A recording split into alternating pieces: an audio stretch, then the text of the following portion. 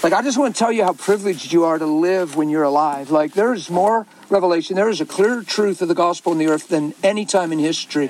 There's been people that have a glimpse in Revelation. There's things recorded and men of old that had looked into some of this stuff, but it was so not received, and it was just kind of overlaid with just mere religion, and men just kind of trampled down every increase of revelation to where, I mean, when I was in my late teens, I mean, it was like churches were still wrestling with drums.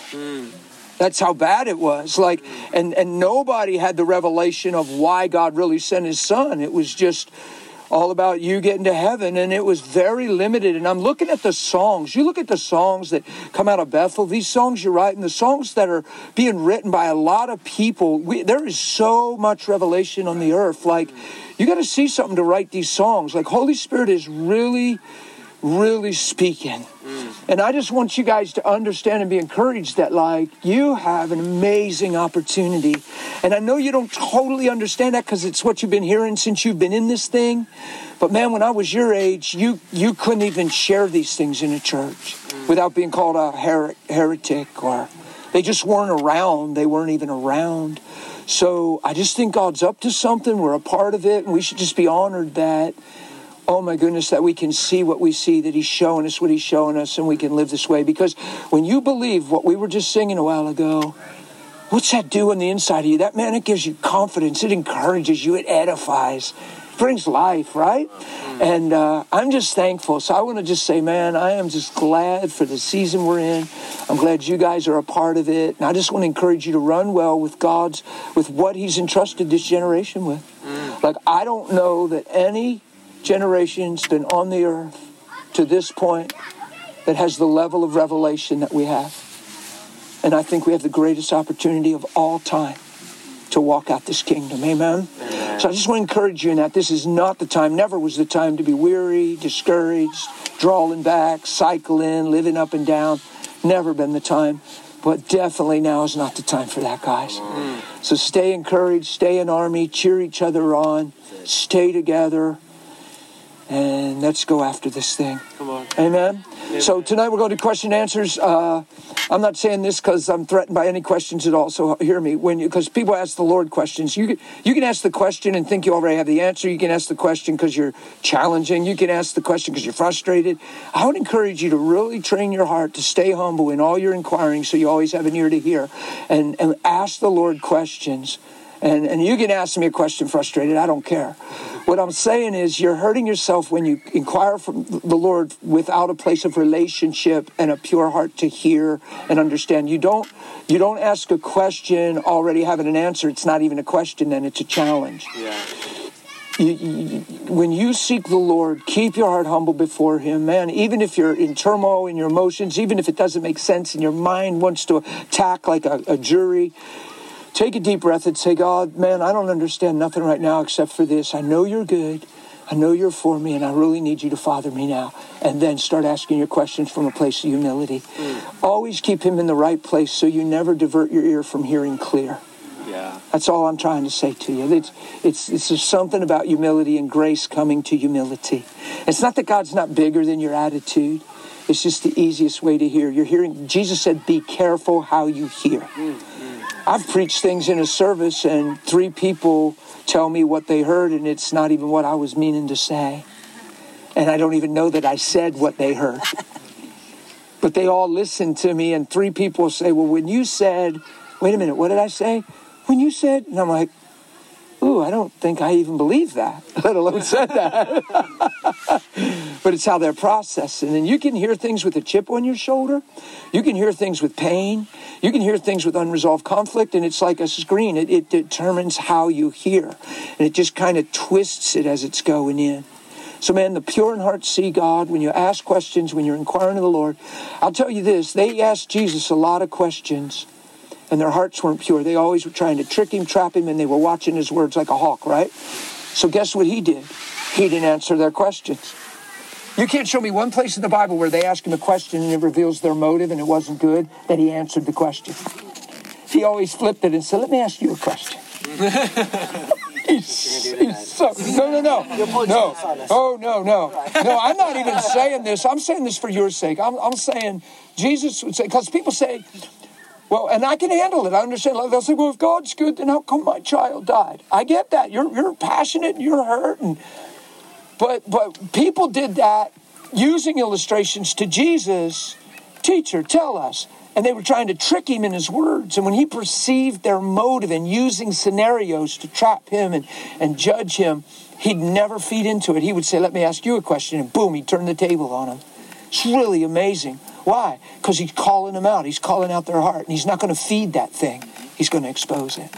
So who knows if you're crying out and you're in your room and you've lost your child and you're crying out to God, who knows he's bigger than your emotions? Who knows he can still get an answer to you? What I'm saying is your motive in the question can impede your ability to hear clear. And just keep your heart before him always, okay? And remember, he is never the problem, never the enemy. He sent his son while we were yet sinners. Please don't ever forget that. Don't take life personal. Take this gospel personal and become a product of what he's done. Okay? Okay, so let's go for it. Right, let's do one thing here. Let's just take a minute. We're going to take 1 minute. I just want you to sit with the Lord. Just see what's in your heart. See if the question comes up. Holly and me have been out here about 20 years. We love this generation. We love what God's doing with people and the youth. But one thing we have seen over these 20 years is this generation lacks a very important muscle, which is learning to ask questions and to stay curious. And tonight we have literally a father in the faith with us. And I just want us to just position our hearts in a place where we ask the question, and don't feel like it's a stupid question. I guarantee someone else is thinking this question. But let's just take 1 minute and just see if anything surfaces in your heart that you would love to ask Dan. Just think that you have a father in the faith here. What do you want to ask? Cool?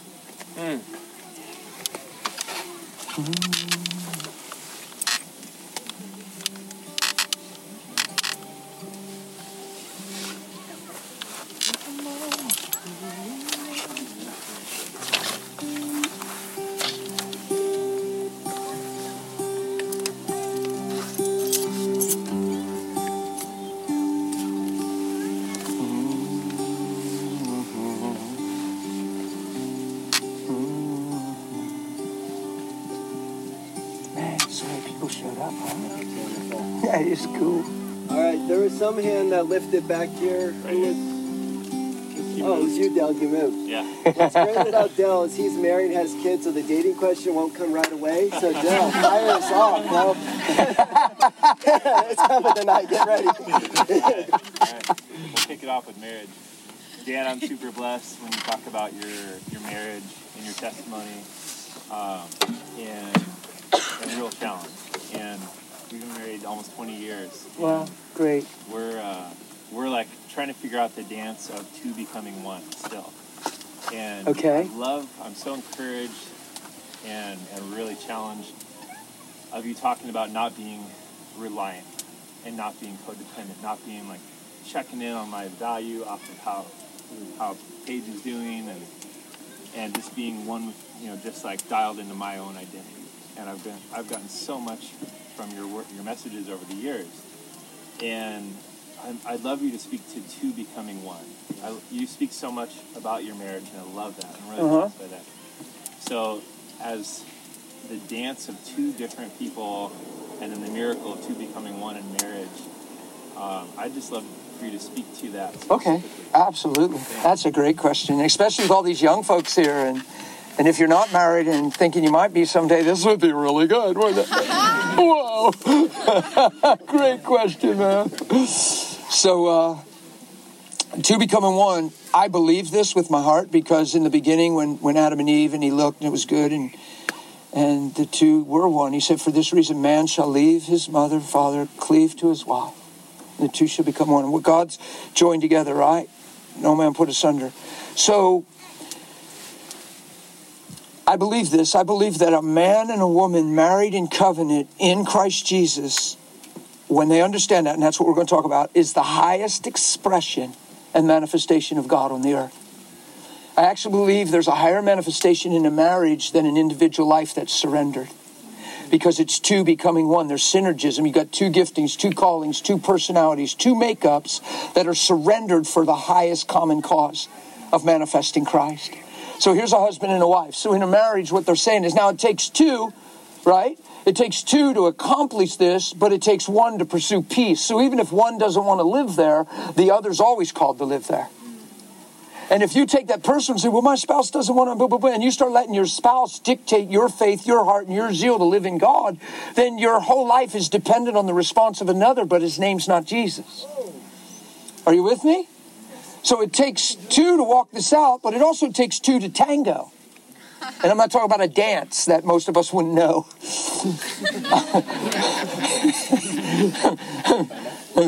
Yeah, maybe they do, huh? So it takes two to tango. It takes two to have a fight. It takes one to pursue peace. The two becoming one is a great and beautiful mystery. He speaks of a man and a wife in Ephesians 5, and he says, it's a great mystery, but I speak concerning Christ and his church. Isn't that amazing?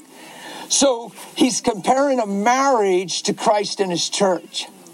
This stuff is powerful and it's intimate. In the beginning, it says, wives, submit and yield to your own husbands as you would to the Lord, as unto the Lord.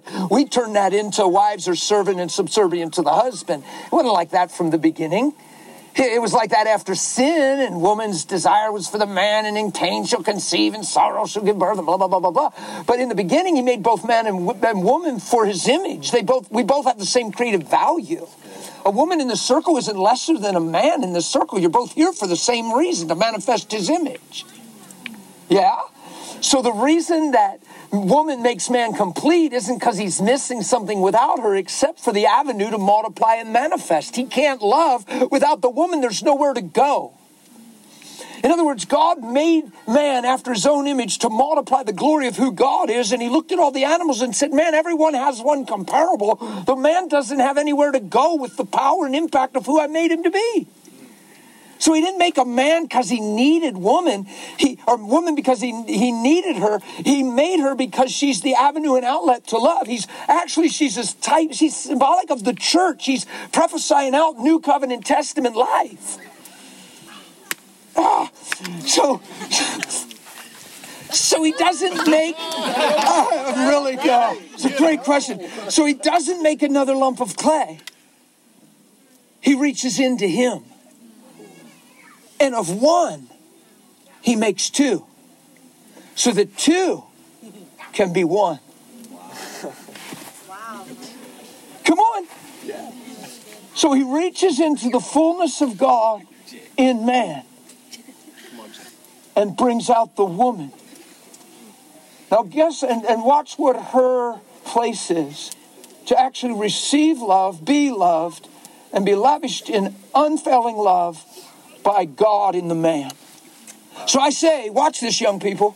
I say, if there's a woman in a man's life, man, it would be awesome if it's because of the fullness of God in him. Wow. That's good.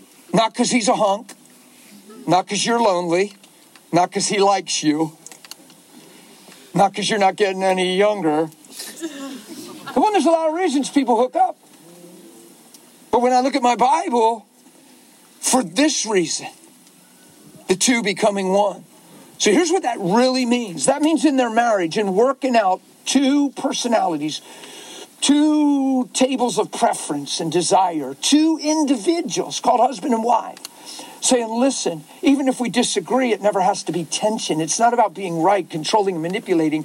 We want to come together for the highest cause of manifesting the beauty of who he is, and we want our oneness to show that. We want our children to see that. Two becoming one is both the husband and wife waking up in the morning for the same reason, to manifest Jesus. And if that's sincere in your heart and that's sincere in your spouse's heart, that is a powerful place to live. That is synergism. That's two graces, two callings, two anointings coming together in one strength. It's not 1 + 1 is 2. It's 1 + 1 is 1. And it's a stronger one. Are you following me? God's math isn't 1 + 1 is 2. It's 1 + 1 is a stronger one. Why? Because you're together for his great name. You're not together because you want to be married. You're not together because you want to have children. That's all parts of life. But the motive in life, you want to come together because you want to manifest his name and fulfill why man and woman can be married. Christians ought to get this. Like, really, this should be preached with passion. You see how worked up I am? I'm barely sitting. Like, no, seriously, like, we ought to get this. And instead, what we've done is we've taken the world's needs and the world's ways and the world's wisdoms, and we've allowed it to be our motives and tried to wrap Christian language around what the world's doing. And that is selling way cheap. And there's more hurt, and there's more pain in relationships and marriages than anything else on the earth. And the word I love you has unfortunately caused more devastation than it ever has blessing. Ain't that something? That's not an overstatement. People need to hear those words because they need to believe they're loved and need to believe they're lovable. We haven't realized that we're called to be loved, not need love. So we're born into no identity. We're born into having no clue who we are. And life's like this experimental journey to find ourselves, and whatever we find is a lie anyway. Until you run into Jesus. And when you run into Jesus and you go, whoa, and you surrender to him, sir, and he becomes the Lord of your life. That means the supreme being, the governing factor, the ruling factor of your life. And all of a sudden you meet a young lady, and all of a sudden she says, I believe in Jesus. And you say, listen, man, I want to lay down my life for you. I want to give to you and serve you. Why would you want to do that for me? Why would you love me that way? Because I want to bring the best out of who he is in you. And however I can lay down my life, man, I want to run this race with you. I want to walk this journey with you. I want to do this together with you. I want 1 + 1 to be the most amazing one and bring glory to his name. Yeah, that's a Christian marriage, and it's that intense and it's that powerful. Yeah, I hope you're listening, youngsters. With all them passions and desires and them oohs and them ahs. Come on, don't you be deceived and just be a feeling-driven young person. That's what everybody's been. Be spirit-led. Have the integrity of Christ in your life. And women, you know, I've pastored for years, man. I feel like I fathered and grandpaed so many young girls in my church. Them young girls would run in my office and they'd cry. They'd walk in. As soon as they'd come in the office, there was a joke at church, but it really wasn't a joke. They'd say, well, don't go in Pastor Dan's office if you don't want to cry. Because you're just going to go in there and cry. And I'm like, why does everybody cry when they come in here? Like young girls would come in and say, hi, Pastor Dan. And I'd say, hey, honey, how are you? I'm fine. What are you doing? Next thing you know, they're literally sitting on my lap and like laying their head on my shoulder, and I'm rocking them like they're my own daughter. And I've had way too many young girls cry on my knee for wrong reasons. Trying to find identity, trying to find love, trying to find that they fit, trying to find that somebody cares, trying to find a value. I'm like, honey, you'll never find it where you're looking. Ever. Ever. I had one young girl snap on me one day. Oh, man, did she lose it. We're sitting at a picnic table. I took her out of the church and she was undone, man. She had just cycled and boom and went where she never wanted to go. And she walked in the office. I saw it in her face right away. I said, oh, honey. I said, let's go. I took her outside of the picnic table. I just went her outside because I knew she was going to blubber and cry, and I didn't want her to be around nobody. And I'm just trying to help her. And she was 18, and I started to talk to her, and she said, I know what you're going to say. You say it all the time. You just say it all the time. You describe this man. You describe this man. And that man you describe is not out there. That's what she said. She freaked out. She said, the man you describe is not out there. I said, so what? So you compromise and sell cheap and violate your conscience and keep crying yourself to sleep? Or do you stand your ground to be a prize to be won and make a draw on Christ in a man? And do you stand firm and reveal what you really believe? Or do you just get driven by need like almost every other young lady out there? And she went, okay.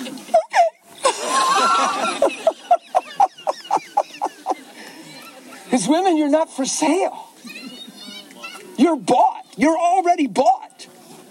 You got to find yourself in the truth. You're already bought. You're not your own. Your life's not your own. You're bought with a price. The highest price was purchased to obtain you. And you're trying to find something somewhere else that only this truth can actually meet, so that when you find that something else, it's crazy healthy. And you're not needy, and you're not driven, and you're not full of compromise, and you're not just an emotional whirlwind. You're actually rooted and grounded in truth. And the young man, hopefully the young man sees the same things and honors you enough to never violate truth in your life and actually represent Christ from the beginning and actually see that you're someone he could actually give himself to and join his life with for a common cause called the glory of his name. And all of a sudden you're aiming at union. And all of a sudden you grow in Christ way more than you just grow together. And all of a sudden you're not just hanging out, watching a video and spooning on a couch and trying to subdue your passions. Come on. Can I get real? Please do. All of a sudden, Jesus is actually the center of why you're together. And actually together, you're growing in a truth that's so powerful that by the time you stand and exchange lives in covenant vows and Holy Spirit joins you in the presence of all, this thing is amazing. It's two becoming one. And it ain't because he's hot and she's hot and he's a hunk and I like her and ooh, he loves me. That's like, I've seen that hurt so many. Like, where'd that go 6 months from now? Most of us believe that the flare and the spark of our beginning years gets lost after children and Not when your purpose is to glorify his name. Because then your parenting matters. And all of a sudden your children see you as a living example. And all of a sudden they're not like, do we gotta go to church again? All of a sudden they don't even think Christianity is church attendance. They think Christianity is mom and dad. Hey, you asked the question, dude. I'm bringing it, man. This is a one-question Q&A. Oh, I could preach for 3 days on this thing. Are you following this, though? For this reason, man will leave mom and dad, join himself with his wife, and the two shall be one. When God said that, the whole reason Adam was on the earth was his image. When God said that, the whole reason Eve was on the earth was his image. They were naked and had no clue because they were totally innocent. There was no sin or self-consciousness. It wasn't about her curves or her lack of curves. It wasn't about him saying, oh, girl, whoa, man. Woman simply means of the man. It was nothing to do with what we know. It was all about love. It was all about giving your life for the highest goal and bringing out the best in another. Isn't that what Jesus did when he loved his church? Let's go. Yeah. So if you're married here, don't elbow your husband, and husbands, don't you get condemned when I say this. I would love to preach so passionate that you wouldn't even have the capacity to ever again demean your spouse. That you wouldn't even have the grid for it. That if they're seeing something or doing something belligerent or even willful, that you would learn to cry for them instead of get mad at them. That because if they're living that way, something's shifting in them, and you can't let that shift you. You don't repay evil for evil. You overcome evil with good. You don't attack a harsh word with a harsh word and try to win an argument. You overcome a harsh word with a kind word. Mercy triumphs over judgment. Love covers a multitude of sin. Man, if we would just love one another. If we would just love our spouses to truth. I never read a scripture that said the judgment of God leads men to change. But I can show you where his goodness does. Wonder if we would live that way toward one another. Wonder if you young men that have girlfriends and you aren't married would actually see your girlfriend as a holy thing, as a woman of God, as a vessel of potential covenant, and you grow to know her in a way where you're willing to give all that you are to her to bring out the best in her so Christ would shine through her. And in that place, you two would have a synergism that's beyond description, and Jesus would be manifested through your lives. And all of a sudden, you actually look like Jesus, and she actually looks like his bride. Yay. Let your beats love you. Hey, baby, love you. Really? I don't know. I love you too. It just gets messy. Come on, man. I'm sorry. You asked the question. It's his fault. Write him emails. Don't even talk to me. I hope I'm helping. That's good. That's really good. Come on, man. I don't even want to have the capacity. I don't normally talk. You're not recording this, are you? No, definitely not. Somebody probably got... I am. Winky. Are you? Yeah. I won't put up. Do you? It's hard because sometimes you have to qualify things so much because you don't want people judged or compared or condemned by what you say. You want people to hear that it's possible, not go, oh, well, count me out. Yeah. I wouldn't even know how at this point to have animosity with my wife. I love her. And if she's struggling, I'm going to weep with somebody that's weeping. I'm going to lay down my life to see her okay. She does not owe me a thing. I'm not married for her to do me right.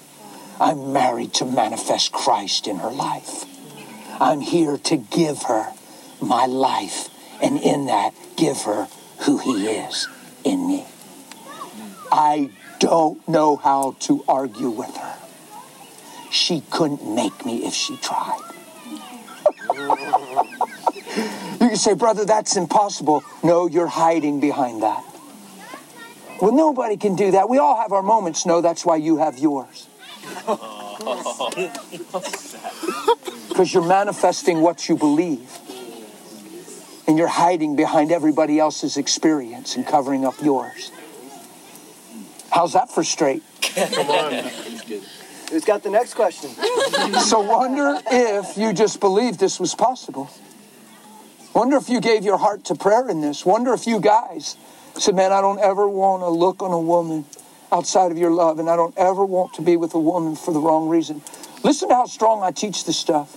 There's no one that was placed on the earth with the job description of scratching your itch or meeting your need. No one. Everyone is on the earth to manifest him. And in that agreeable truth, we can come together and say, we're all in. Look how your children would benefit from that. Look how they would see the motto of true love, and it doesn't have anything to do with the world's way or romance. It has to do with integrity and honor and surrender. Are you with me? Wouldn't that be amazing? Guys, while we're on the topic, I'm just going to say it's strong, man. I got a whole group of young people, man.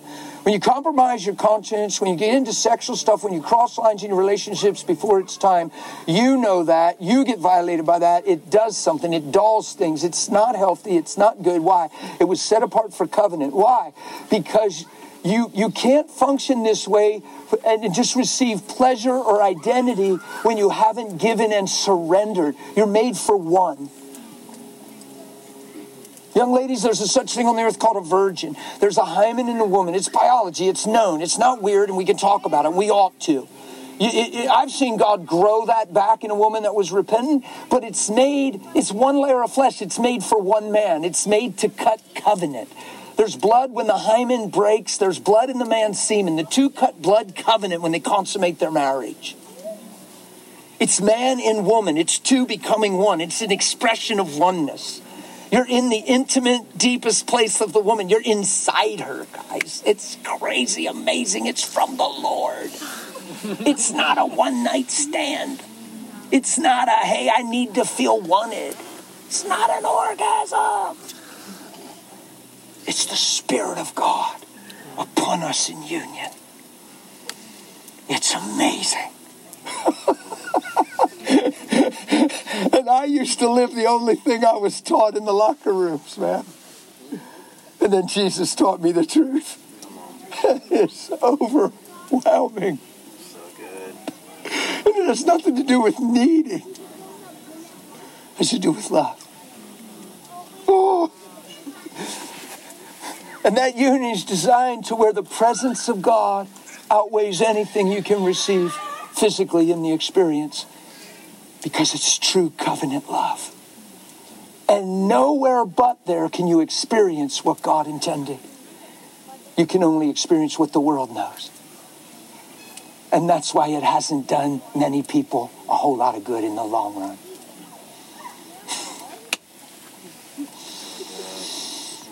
I better calm down because I'm getting on some touchy ground right now. You're doing this. I'm just going to let Madeline go, and then you can go after, bro. Okay.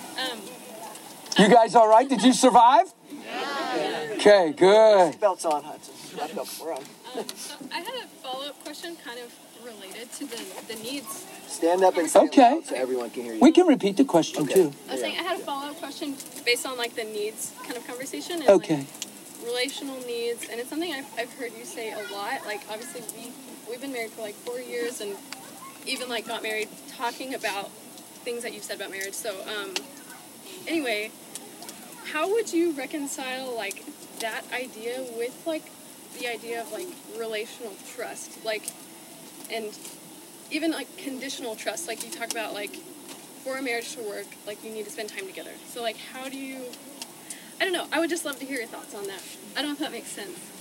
I think I'm tracking. If I start answering and I'm not really following where you're talking and asking, just interrupt me and try to clarify and help me understand. Yeah, like relational expectations. Yeah. Like if you don't draw from them, like how would you think about building trust and like commitment with people, like even outside of marriage? Right.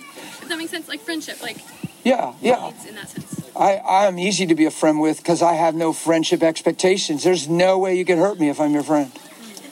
I love you way too much. I'm not going to take anything you did personally. I know if that you're thinking clear and you're living in Jesus, you wouldn't have did what you just did. I'm not going to personalize it. I'm not going to let what you did make a drawl in a negative way and take something that he's created me and called me to be. That's called unconditional love. That's called I love you in a relationship.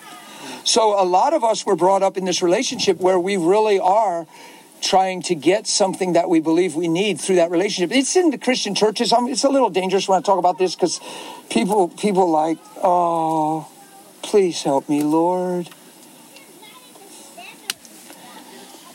Okay, I'm just going to believe I'm supposed to say this stuff and I'll take the heat for it. There's Christian ministries that teach man has needs, women have needs. God made women a certain way, God made men a certain way, and you're supposed to speak their language and minister their needs, meet their love. That, I couldn't disagree with that more. We are studying a fallen man. We're psychologically assessing people that are fallen, that are driven by need and saying, this is us and God made us this way. Adam and Eve made us this way. If you know the love of Christ, you're filled with all the fullness of God. There was no neediness in Adam and Eve before sin. Are you with me? So watch this. If these two are married and they're believing that she's made a certain way and he's told, look, you got to understand she's a woman, so she's this, this, and this. And he's a man and he's this and this. You got to understand that. You got to pray in. You got to begin to meet him right there. So watch. So she's not doing that well or he's not doing that well. So then you sit down, talk to him, how's things going? He starts crying or she starts crying and says, well, I mean, I'm a guy, right? And I'm this and this. But she's not doing anything about it. In fact, she gets frustrated and says, well, you need to grow up or blah, blah, blah. And see, I just feel like she so forsakes me where I need her most. And all of a sudden, she becomes his reason for not being formed and fashioned and standing strong in Christ. And all of a sudden, he becomes her reason, because she ain't being loved rightly by him, for having a fallout and being emotionally weak because of him. So all of a sudden, their weakness becomes the other person's reality. There's nothing relational about that. That's all deceived. That's all twisted. Wow. Come on. If I wake up in the morning and I'm solid in Christ and I have a right view of my marriage and my wife, you don't even put your trust in flesh. Why? Because your needs are met through him. You say, oh, Dan, that's unrealistic. The only reason you believe that's unrealistic because you were trained by the wisdom of the world and your and my emotions were so disjointed and that we can only relate to the weakness of it. But Jesus didn't live that way, did he? On the night he was betrayed, he gave his life. On the night we're betrayed, we cry and call a friend. There's a difference. Come on, there's a difference. The Bible says on the night he was betrayed for a reason. That the betrayal didn't change the truth. The betrayal doesn't change love. Love is all the more, yeah. And where sin abounds, grace is greater. He doesn't say, man, look at them over there saying they'll all die for me. As soon as I'm struck, they're out of here, man. Peter's going to just sell me cheap. He says, Peter, You're going to die for me? Come on, man. This night, before the rooster crows, you're going to deny that you even know me 3 times. Peter says, what? He doesn't say, dude, I cannot believe what God showed me in prayer. All we've been through and the way I've laid down my life and all the miracles you've seen, I pulled you together with James and John and made you my inner circle. And you, out of all these 12, are going to say you don't even know me? And you want to stand there and talk all this smack like you'll die for me? You're chicken-hearted and self-centered, dude. You ain't for me. That was Jesus cussing. Come on. You know how many people were hurt in ministry? Because they put all this trust in, and they have all their dependency on people to carry out their vision and their dream. No, we're living out the kingdom. And then they get hurt. Next thing you know, they don't even know if they can move forward anymore because they can't trust anymore. Next thing you know, they have superficial walls around their life and won't even let anybody close because of the pain. You cannot tell me that that's normal and that's truth and that the kingdom of heaven understands that. You say, you don't have walls? I don't even know what you're talking about. Like what I'm defending, he's not. How can he defend what I'm trying to defend? I'm going to be overtaken. He's my rear guard. His truth defends me. He's my strong tower. He's my refuge. In him I trust. So I have the most amazing relationship with my wife. Why? Because it's always there. She feels so safe around me. She doesn't even feel like she can mess up. Are you with me? I'm getting convicted. Yeah. like she's not on eggshells, and it doesn't give her permission to live flagrant. My wife would die for me. I think she'd jump in front of a car to get hit before me. She values me and respects me like I've never seen in our marriage. But it's because of the freedom of knowing she's not under the pressure and obligatory of wifery as the world knows it. She knows she doesn't owe me a thing. And it brings freedom to our relationship. And it brings actually total trust. Like she sees my integrity. You ought to see the notes she writes me. I don't think I tell you enough. But you are such a man of God. I don't even know anyone like you. And she writes me these notes. I'm like, she'll slip them in my luggage, my suitcase, my Bible. It's amazing. Why? That's relational. So where does the trust come from? To know the love of Christ is to be filled with all the fullness of God. So watch this, husband and wife. So if the husband understands loving the wife as the church, and you're still growing in something, you still feel a little dependent, needy, you still feel, that gets swallowed up in him loving you like Christ loves the church, right? In his life, he's not asking anything of you. He's finding joy in loving you in the midst. There's a beauty in forgiveness. There's a beauty that when your spouse is flat out wrong and you see it, that it ain't even about being wrong. It's about loving her in righteousness. There's a beauty about that. And when she realizes at some point, man, I was so far off, and he had to know that. And he treated me like he loves me the same. And all of a sudden the trust things build in the love of God in a relationship. See, we're trying to do relationship based on everybody's experience. And everybody's writing books on relationship, but it's the world wrapped in Christian language. We've psychologically assessed fallen man, and we've said, this is us, and I disagree. This isn't us. Him in us is us. Are you hearing me? So relationships are easy. Like super easy. Like, how are you going to hurt me? I didn't wake up for you to love me. Like, yay. That's not out there too far. That's not denial. How do you think Jesus did what he did? How do you think he went to the cross and stayed the same the whole time? How do you think God has loved you up until now when you know your story? Because everything I'm telling you is who he is, and it's true. And he said, follow me. And as he is, so are we in this world. I think psychology has robbed us. I think Christian psychology, which I'm not even sure what that is. It's studying the behavior of man. Psychology is really the diagnosis of why man's acting the way he is. Christian psychology is supposed to diagnose that and come up with a healthy answer. I'm saying, wonder if we're studying the wrong thing. Wonder if we're not studying Christ in us. Wonder if we're just studying us. Wonder if we've allowed our own human experience to be our own reality so much that the grace of God is actually irrelevant. And we've denied the grace of God that's here to change us because we believe our experience above this other picture. Wonder if we relate more to our feelings of yesterday than the redemption of today. Wonder if we're really not living in faith. Wonder if feelings are ruling our life. Is that fair? Come on, these are just questions, man. Can you see how passionate I get when I talk about this? Do you know why? Because I have great confidence because I absolutely live this way and I'll stand before God one day and answer for it. And I know that. So I'm either wacko or I'm on to something. You say, brother, I think you're wacko. Well, I'm not going to argue with you. I guess we'll find out someday. But until then, I'm going to love my wife and live unoffended. And I'm going to absolutely stay void of animosity. Paul says when there's strife and bickering among you, you're carnal. And you're living like you really don't know Christ. And we're justified in our feelings when they're detrimental.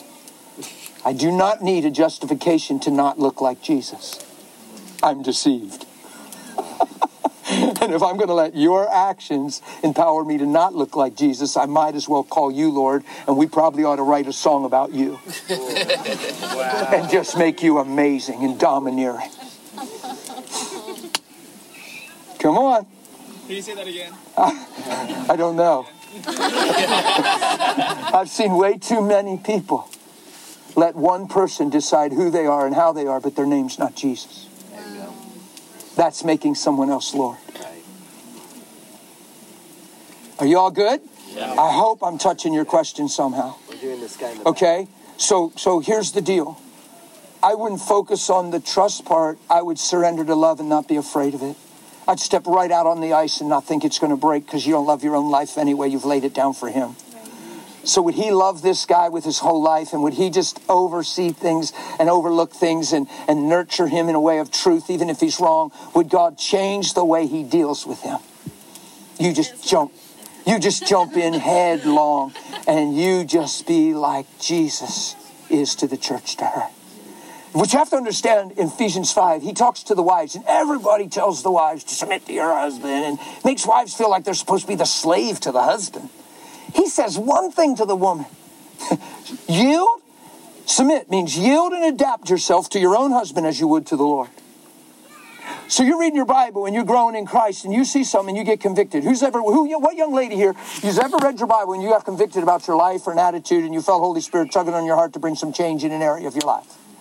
So just the way you would yield and adapt to the Lord because you're convicted, the things you might not see in your husband before you got married, the things you don't totally agree with, yield, adapt yourself. Don't become issue-driven. Don't feel like, man, what did I marry into? Yield, adapt yourself to your own husband as you would to the Lord. Just begin to love him and stuff. And then the rest of the chapter, husbands, bam, husbands, bam, husbands, bam. 4 husbands, bam. 1, submit to your husband, to the wives, and 4 husbands, do this. Yeah? Pretty amazing. Husbands. Yeah. It's really good. So, hey, can I ask some questions? It's on the topic. Just sing it out, man. Can you just touch on what you think is a proper courtship and how people in the very beginning should be looking for that person that they want to make this commitment to? Because yeah, there's no sense. If you're not thinking marriage, there's no sense. I have a really strong man. Do I have teenager folks here? Either way, man, I just got young folks. Watch this. I'm very concerned about just going into an emotional experience, just following the world's way and getting so groomed by the world that because you're a young lady, a young man, and you're starting to get feelings and affections for someone, that you always have to act on that.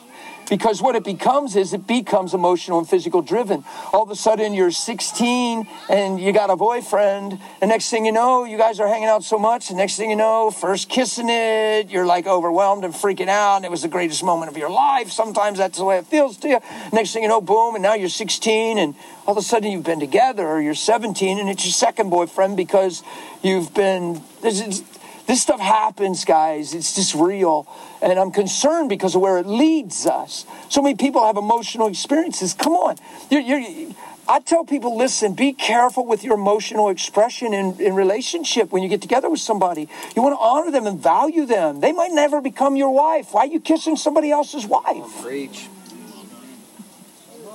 Why are you going to sleep with her when you have no covenant with her? And now you got an experience and you both got to deal with the memory. And some of the guys, unfortunately, are cool with that and want the memory. Some of the girls cry over that and get a different reaction when they're Christian. It's amazing how I've watched the guys and girls respond different. You come together and you feel attracted to somebody, I think you ought to communicate when you're Christians. We ought to find out you're Christian. I told my wife I was a Christian because I wanted to be with her. There wasn't one thing Christian about me. She just got saved 6 months before she met me. She just wanted to get her life clean. She had 2 long-term relationships. She's almost 4 years older than me. I was 19 when we met, and I thought that was amazing because she was 23. This is a woman. This ain't no girl I graduated with. This is a woman, man, and my friends don't have no 23-year-old girl. And I'm like, dude, this is awesome. And I'm being honest, I had one thing on my mind. And it wasn't Jesus in ministry. And it wasn't loving her like the Lord. I wanted to hit it off with a 23-year-old because I was 19. And I wanted to tell my friends that I was with a 23-year-old. So, of course, I told her I loved her because it helps. Is it all right if I'm real? This group's great. I'm moving on her one day. She's alone at home. Her parents are away. I'm like, yes, my chance. She asked me if I was a Christian. I told her yes. I figured I'm American. I mean, I grew up probably a Christian. I'm a Christian. Sure. I'm a Christian. Yeah, I'm in. If I said no, it might have affected something. I'd have to say, yeah. Well, she should have saw my life for one day and said, dude, you are like so not a Christian. But isn't it amazing how vulnerable we are and we have feelings and affections? So in this dating thing, all of a sudden, she's a Christian young. She had to see that my life wasn't driven by God. She had to see that I wasn't convicted by that. So, but yet she's willing to compromise because of her feelings and hope it works out. Maybe this could be, and who knows, because she wants to be. So all of a sudden, our relationship has nothing to do with truth. There's so much dysfunction at the root of why we're together. You see what I'm saying? I remember trying to make it happen one night, and she's like, what are you doing? I'm thinking, you're 23. What am I doing? You had 2 long-term relationships. Come on, what am I doing? And then she stops me again and says, Dan, what are you doing? I'm like, She said, we're Christians. That's how sincere she was. She's like, we're Christians. She had such a conviction that, and you know what I did? I got so offended because I'm thinking, well, you probably didn't say that to them 2 long-term dudes. They've probably been where I haven't been, and you say you love me. Now, all of a sudden, I'm out because you're a Christian and they're in. And I'm offended. I'm angry. I'm mad at God. I'm mad at the gospel. I'm mad at her. Why? Because I ain't getting what I'm aiming for. But I'm going to tell her I love her because it helps. I'm just being real. So I pushed her for 9 months in our engagement, made her cry a lot and violated her conscience again and again. And she never let me hit no home run with her. But man, I was going for a batting average. I got on base a lot, made her cry a lot, and the whole time told her I love her and tried to say it's because she moved me so much and because I cared so much and she just did that to me and I'm sorry. Tried to flatter her with my sin. Is that all right if I'm just that raw? Yeah. So let me get back to his question. Healthy Christian relationship, I believe it should stay free from emotions, free from cuddling. The Bible says it's not good for a man to touch a woman in Corinthians. He's talking about a man that doesn't have a covenant with a woman. It's not good to touch a woman. Where's a woman? Watch this. Watch this. Watch. I'm not sinning. I didn't violate Corinthians. I'm touching a woman. It's not what he's talking about. He's talking about with desire, with intention. You tell me, you be honest, you tell me how two people that are sure they care about each other, that are cool towards each other, that actually believe they love one another, can touch lips and not have desire. Is it possible?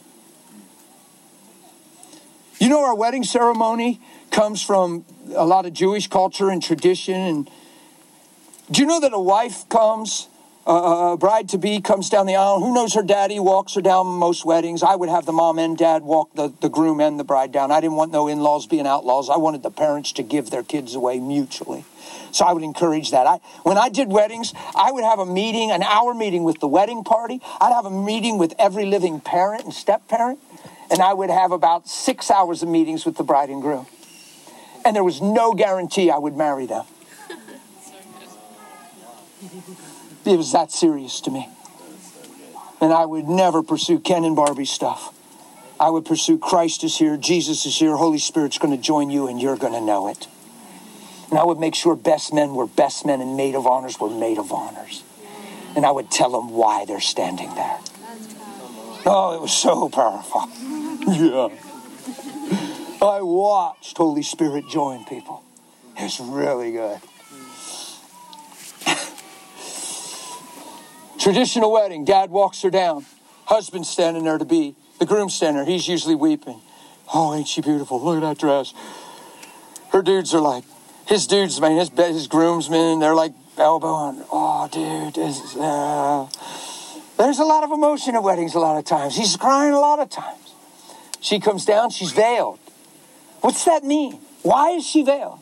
It means that all this time, there's been a commitment of marriage. She's been under the covering of her dad.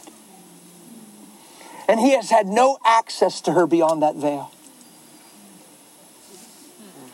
99.9% of couples have already slept together many times before wedding day. Christians. Not world, Christians.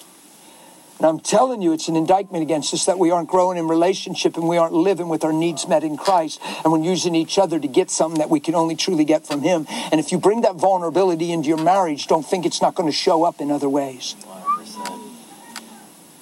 That's right.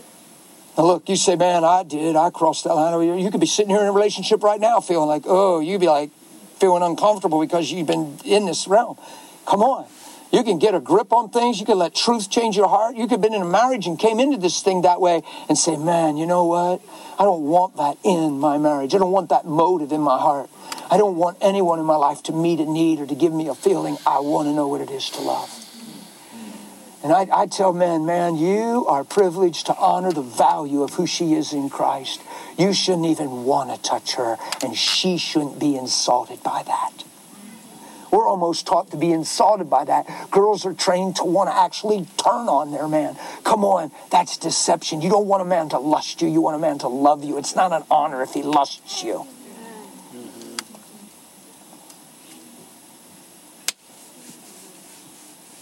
So what happens? She's got the veil. She's got the veil. What's the daddy do? He rolls it back, usually hugs her, says a few words. She weeps, squeezes her daddy real tight. And she turns and faces the guy. What's daddy saying? All this time, she's been under my covering. But man, I honor you and I see you as a fit-to-be husband, and I give my daughter to you. In that ceremony, there's union, covenant. Hopefully the pastor's clear and shares covenant. But all of a sudden they exchange their vows. And what vows is, it's not the eloquence of speech. It's not, girl, when I look at you, it's not some sweet thing. It's a covenant and vow of giving your life to one another. It's vows and promises, hard earnest before God and your wedding party, which is your witnesses. At the end of the ceremony, what's the pastor say? I now pronounce you, what? Man and wife. And then what's he say traditionally? You may now kiss. What's he implying? You haven't yet. But now it's okay because Dad gave her away and you just got joined as one in the presence of God, and Holy Spirit tied you together. You may now kiss the bride. You be honest with me. I'm not just talking to the young people.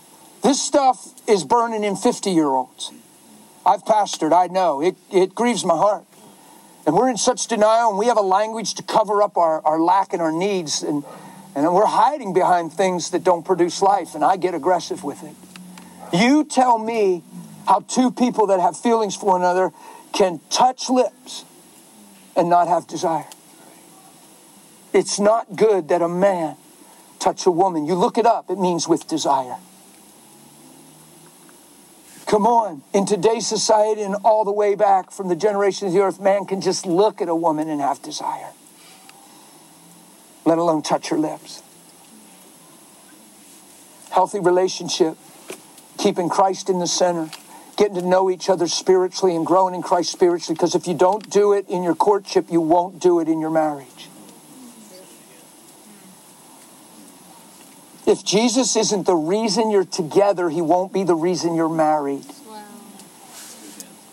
If you're not together in your union called dating or courtship or whatever you want to call it, I'm not into dating. If you don't have the desire to be married and give your life to somebody, look, you don't test drive cars in human life. You don't play the field. You get to know someone in a spiritual level to where you realize I'm willing to give my life to them to bring out the highest best of who Christ is in their life and where I see their hunger for him. And I want to accommodate that and complement that.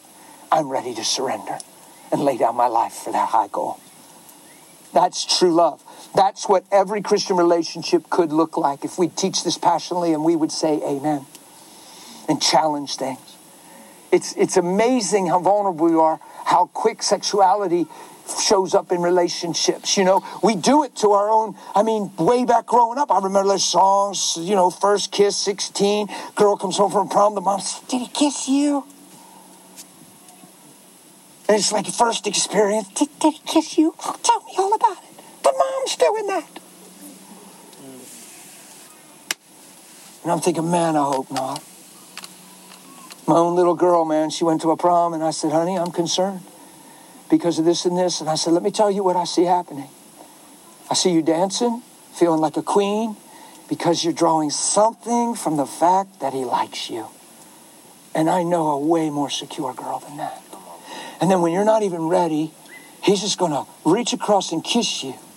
And all these feelings are going to flood you. And you're going to run home, lay on your bed, kick your little feet and say, why is everybody worked up? This was the greatest night of my life.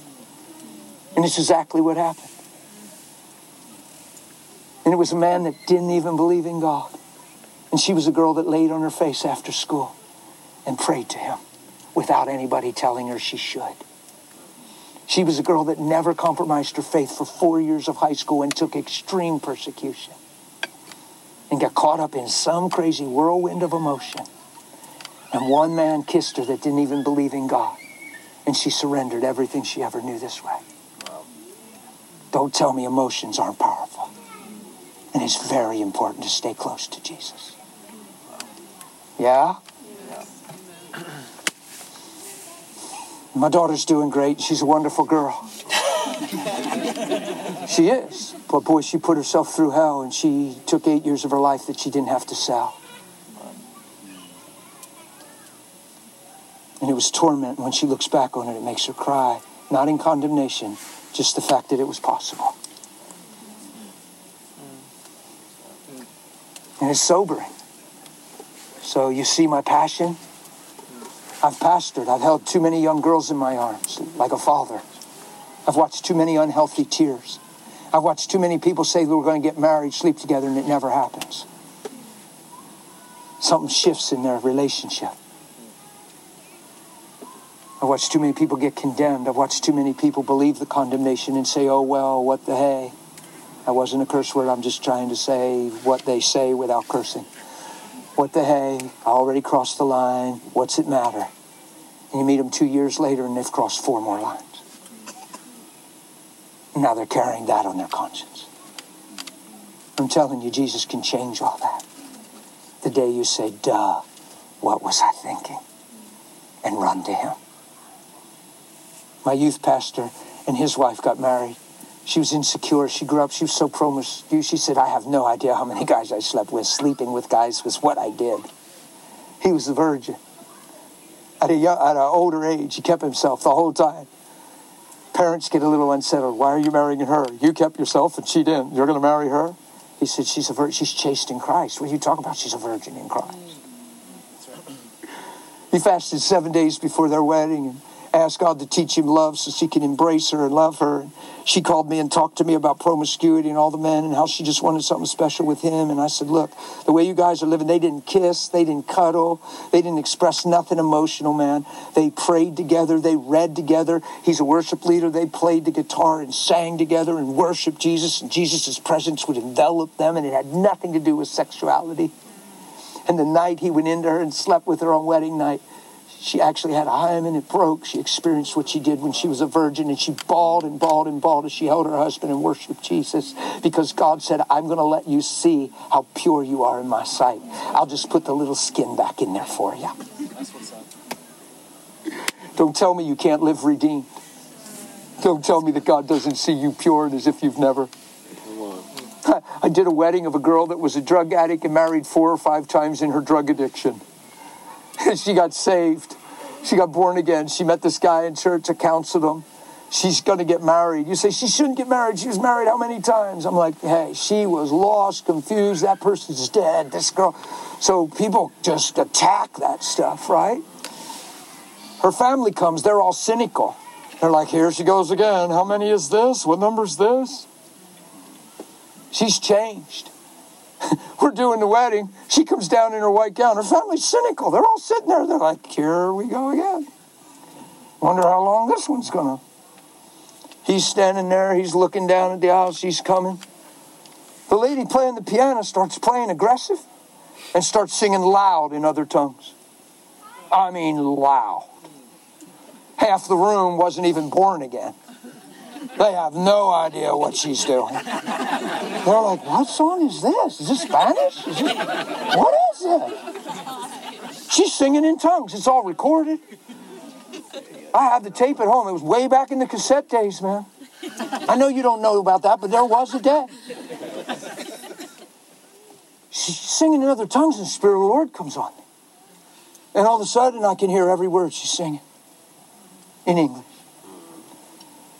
So I just interpreted it after she was done and just sang it over.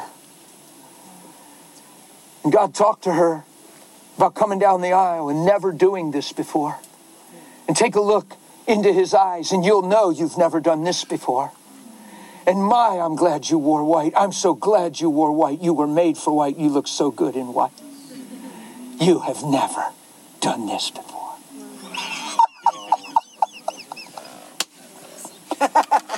And her family's sitting there going, what the bleep's going on? She's done this a bunch. Oh, no, she hasn't. See, where you've been and what you've done can never change. You can't go back and rewrite the book. You can't even tear out a page. You can't go back and change yesterday. Can't change what you did, can't change what you said. But guess what can change? You. And when you change, and when you say, wow, if I could do that over, I would. In the sense of not doing it, not mean if I could do it over. If I could have a chance to rewrite the page, it would look different. But I can't go back and do that. So see, you can't change where you've been, but you can change. And watch what happens when I read Scripture. When you change, God will never see you again for where you've been. He'll see you for what you've become. And he'll meet you there and father you there, and where you were will never be mentioned. That's right. Ever before his throne. And you'll stand before him on that day. And where you've been will never be mentioned. But what you've become in him will be all that you'll hear. Isn't that something? That's the power of the blood. So yeah, great question on relationships. People might think it's hardcore. I don't think so. I think emotions are our biggest enemy. I think feelings and romantic stuff and all the stuff that I'm not against romance. I just think that young couples that aren't married should stay away from emotional expression because we've proved we can't handle it. I think we need it, and I think we draw identity from it. And I think if we would grow ourselves in Christ together, we'll have the most solid marriages we've ever seen. And honestly, if you aren't living there when you're together before marriage, why would you flip a switch after marriage? Y'all good? Yeah. Is this too much? This is great. Okay. I said that guy right there. Hey! Just say it loud. I feel like my question's probably a pretty short one, but so we don't. Strong one? No, a short question. Oh, okay. I was like, dear Jesus. Where's he going?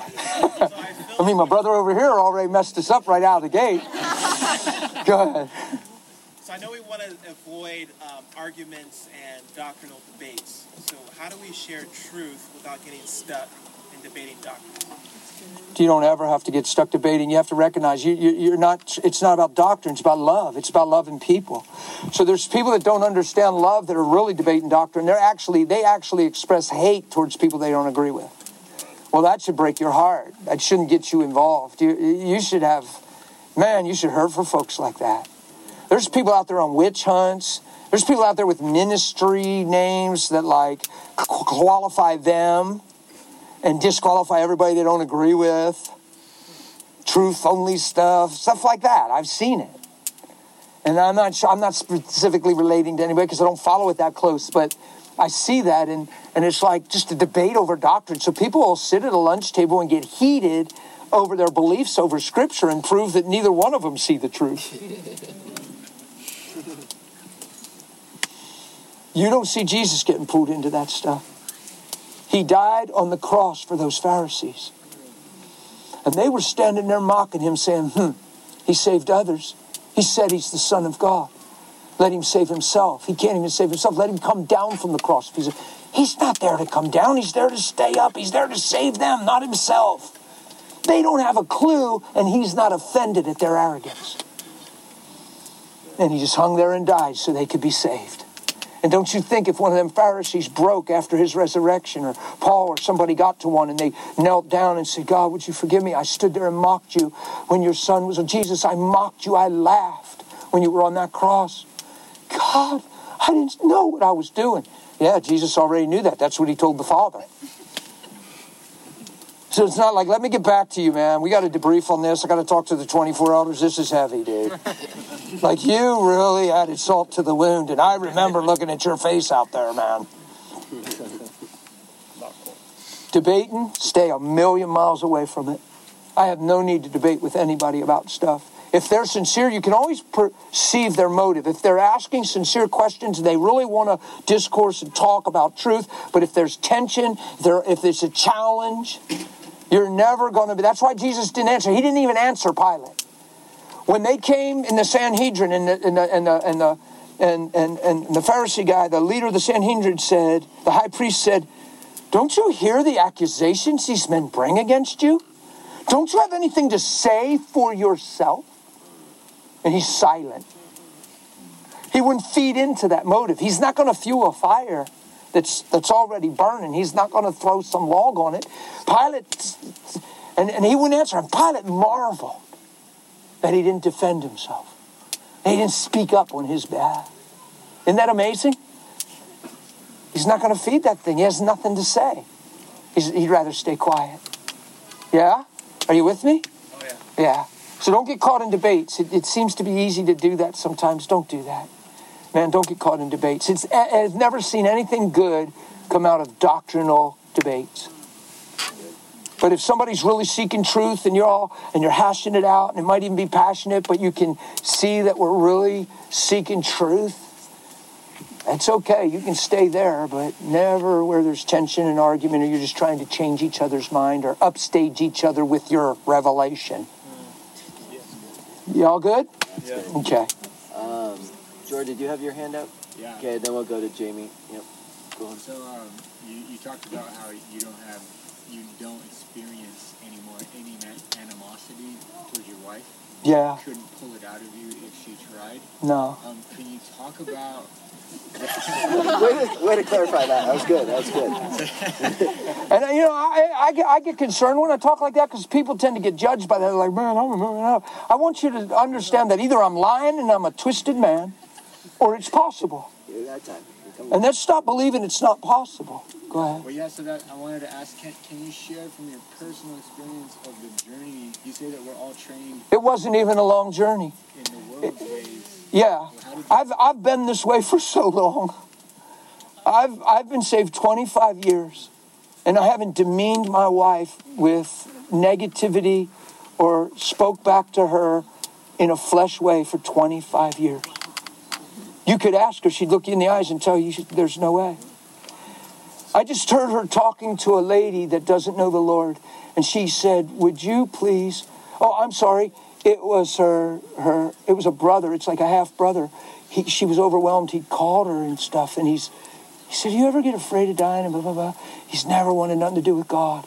My wife said to him, watch what my wife said, it's one of the greatest, and it's just so, because I don't need her to say it, but when she said it and I heard it, it was like so humbling, and it just honored God in my life. She said, I want you to go on YouTube and you Google Dan Mohler. This is my wife. This is the highest testimony you're ever going to get. This is not a YouTube fan. This is the person I live with.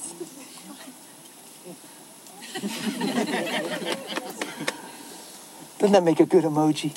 I think there's one like that. She said, you go on YouTube and Google Dan Mohler and just open your heart and just listen. She said, he's actually my husband. And she said, Paul, he knows Jesus and walks with him and understands him more than anybody I've ever known in my life. That's what my wife said. But, so that's they're helping me clarify my question. Where was the switch from? Yeah, I was getting there. I was getting there. No. Because I want you to understand it doesn't have to be some long, grueling process, and 20 years later you say, I'm processing, brother. Hey, we're growing. No, it's called the light turning on. It's called seeing. When I saw that I wasn't created to be selfish, when I saw that my life was called to be new and I was called to be loved, I looked down at my Bible the first night I was saved, and all I could see, it was opened up to this, and all I could see, it was the Holy Spirit, it was supernatural. I don't Bible plunk. I don't okay, where do you want me to read? Whoa. It just was that one night. I looked down and all I could see was, if you have not love, you have nothing. And it burned me. Wow. And I cried. And I said, I've got to be what you are. If you're telling me this. And your love. And you saved me in a moment at work. My life was so pitiful. I was so willful. I was so lost. And you didn't hesitate to embrace me when I cried out. I want to be that way to every man. And I started to ask Holy Spirit to teach me to love. And I cried and hugged my Bible and said, God, I know you're in this book, and I need to know you. And I've heard so many people say so many things about you. I just want to forget anything I've ever heard, and I want you to show me who you are. And I'm just on this, right? All of a sudden I start, so I'm walking in my bedroom. Father, I thank you, my life has changed. Oh my goodness, I'm saved. I'll never be the same. I had a Christian man say, you got to stop praying that way. Because when you are the same, you're going to let your own heart down and you're going to be condemned. I said, why are you waiting for me to be the same? I have no intentions of being the same.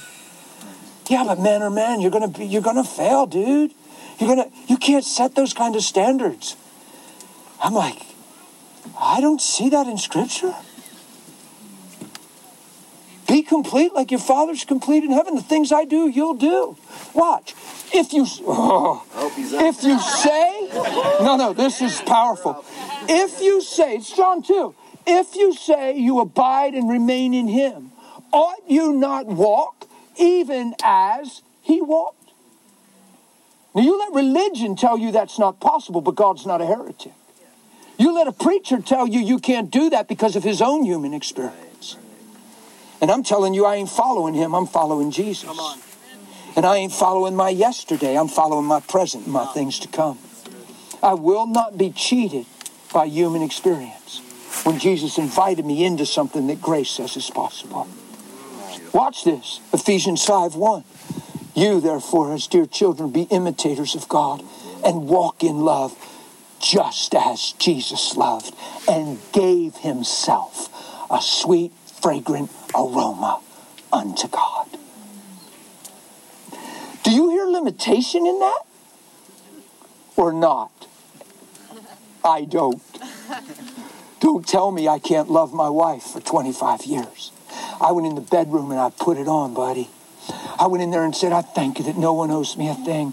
Man, when I see my wife, I see her through your eyes. And what's always been there and what you've always seen is what I see. Your heart's in me and we're one. And I'm living what you are. And I thank you for it. Holy Spirit, you're awesome.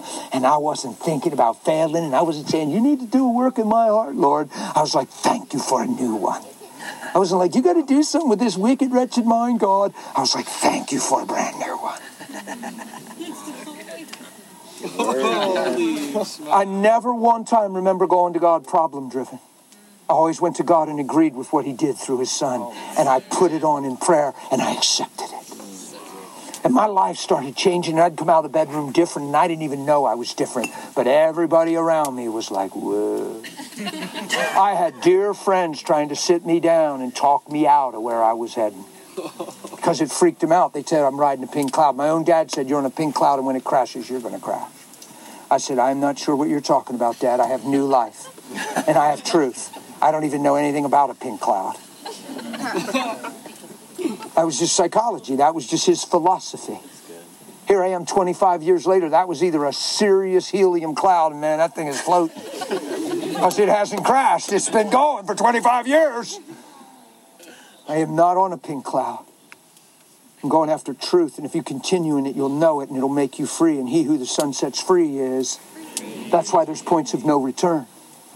And it's not about failing, it's about becoming. And it doesn't mean it's the end of the world. If I had animosity with my wife, I'd be aware of it immediately, wouldn't I? Wouldn't I be aware of it immediately? And instead of getting condemned to going, oh, I blew it and I failed, I'd be like, are you kidding? That's not even in my heart. And I don't want that. And I'm not living yesterday's lie. God, you're so much more than that in me. And I thank you for loving me. And I'd go to my wife and I'd cry and I'd say, listen, I never want to devalue you or dishonor you again. Forgive me for the tone I talk to you in. I don't ever want to give you permission to ruffle a feather. I've got brand new life through Jesus Christ. People say, well, yeah, but sometimes, brother, people get under your skin. You can't tell me people don't get on your nerves. Why don't you get new ones? See, you're talking out of yesterday's wisdom. You tell me that people get on God's nerves. You try to sell me that.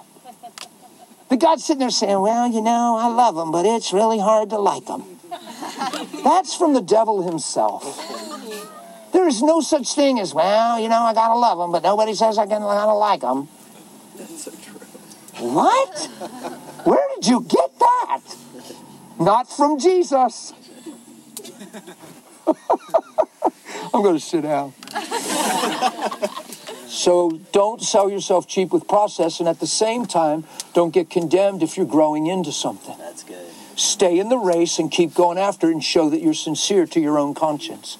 You have nothing to prove to people. A lot of times we need to teach our own conscience and our own heart. So if you feel like you slipped and you respond in righteousness and run to God instead of running from him, whew, you're on a roll. Right? So it's not about perfection. It's about purity. So if you are married, so if I'm talking about this oneness thing, and a week from now, something happens and you talk to her in a tone that you never want to, and she hears it but doesn't really react, but she sure hears it, and you go in your bedroom and all of a sudden and Holy Spirit says, dude, I love her. You love her. And all of a sudden you go, oh my goodness, man, I was so vulnerable there. I personalized that. God, all of a sudden you make your peace with God. You thank him for the truth that's working in your life and that you're wiser than you were 5 minutes ago. And you run and you find her. And you say, honey, I'm sure you heard the tone. She might actually innocently say, no, I didn't catch it. No, I realized and I thought, well, no, honey, when I said that, man, I had other things in my heart. I was bothered. I was kind of speaking down on you. I never want to see you that way. You hold her and ask her to forgive you. And she says, oh, it's okay. No, it's not. I love you. That's how you stay healthy, man. That's how she starts honoring the Christ that's growing in you. And that's how it ain't about how you failed. It's about how you responded. All of a sudden your kids see that and they see the humility of repentance and the honor of repentance and the power of a daddy that's willing to stand for truth and say that he was weak when he was weak, but go after strong. Yeah? Shoo. Oh, hey, these are good answers, man. I'm feeling this. Are you guys good? Yeah. Did I answer your question? Yes, thank you. Okay. Jamie, you're next. They got to go back to Orange County over here, so just say it loud. Yeah, I appreciate it, yeah. So I've heard you talk a lot about not living by your feelings, and you said a minute ago, like, feelings can be our worst enemy in a lot of ways. I'm curious, like, your heart process, is there any way or any area that feelings can play a positive role? Oh, totally. Right. And we're very emotional. Can you tell I'm an emotional guy? Totally. Totally passionate. So what would you say is the role of feelings? Yeah. No, that's a great question. I think we can answer it totally clear. First, you got to understand that we're not like robots. We're not stoic. I'm full of passion. You can see I'm a raging maniac half the time. But watch, my emotions are never detrimental to anyone's identity. They never cost you the truth. That's good. There's a redemption of our emotions that truly is necessary. People say, well, brother, you can't not live with feelings. That's denial. You're getting into denial. You can't just stuff your feelings. We all have feelings. God gave us emotions. Biggest lie on the planet. God did not give us the emotions we grew up with. Adam gave you them. They're all centered in self-centeredness. The wellspring of all your emotional responses in life came from a self-centered wellspring. You didn't have to learn to be angry. You didn't even speak English and you were angry. Some of you took a swing at your parents and you couldn't even talk. That's true. I've had that happen. Yeah, it's true. You take a binky from a baby and they ain't ready, they're still working that thing. And you mess with kids. You ever see somebody mess with a baby?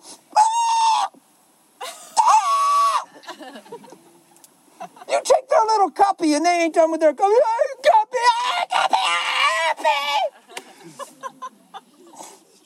You ever see that? You're telling me God did that. God made that. Self-centered wellspring. Every man was born into Adam. You must be born again. So we study a fallen man, Adam, and say this is us. Live with it. And then we incorporate Christ into the mess. And bring a Christian confession into a fallen man. That is messed up. Here's the deal. Here's the simple answer. And I said it the other night.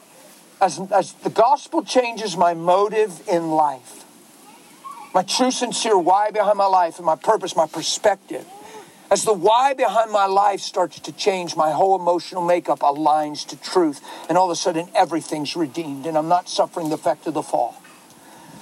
The insecurity, the need for affirmation, all the stuff we've all related to, you cannot separate it from self-centeredness. It all is there because of something self-centered. The focus is on you, not the kingdom. You're not seeking first the kingdom of God. You're seeking your own well-being. If you seek first the kingdom of God and his righteousness, all these things are added to you. Guess what happens? When I'm alone in prayer, praying this thing, man, I ain't processing the lights coming on. And all of a sudden, my life's changed. And all of a sudden, I'm not hurt by the things I was hurt by 3 weeks ago. All of a sudden, you don't even have access to me anymore. All of a sudden, the truth has made me free, and what I see, I'm free indeed. All of a sudden, I'm not trying to be okay. I'm not trying to not be mad at my wife. If you're trying to not be mad at your spouse, you're already mad. If you're trying to forgive, you're in unforgiveness. And then you say, well, brother, some things take time. Hey, I'm trying. Just back off. Let me process. Some things take time. Stop. Why do you need time to stay where Jesus isn't living? Who taught you that? That you need time? You just need truth. You need to actually see that, oh my goodness, when I did these things spiritually into God, he never treated me this way.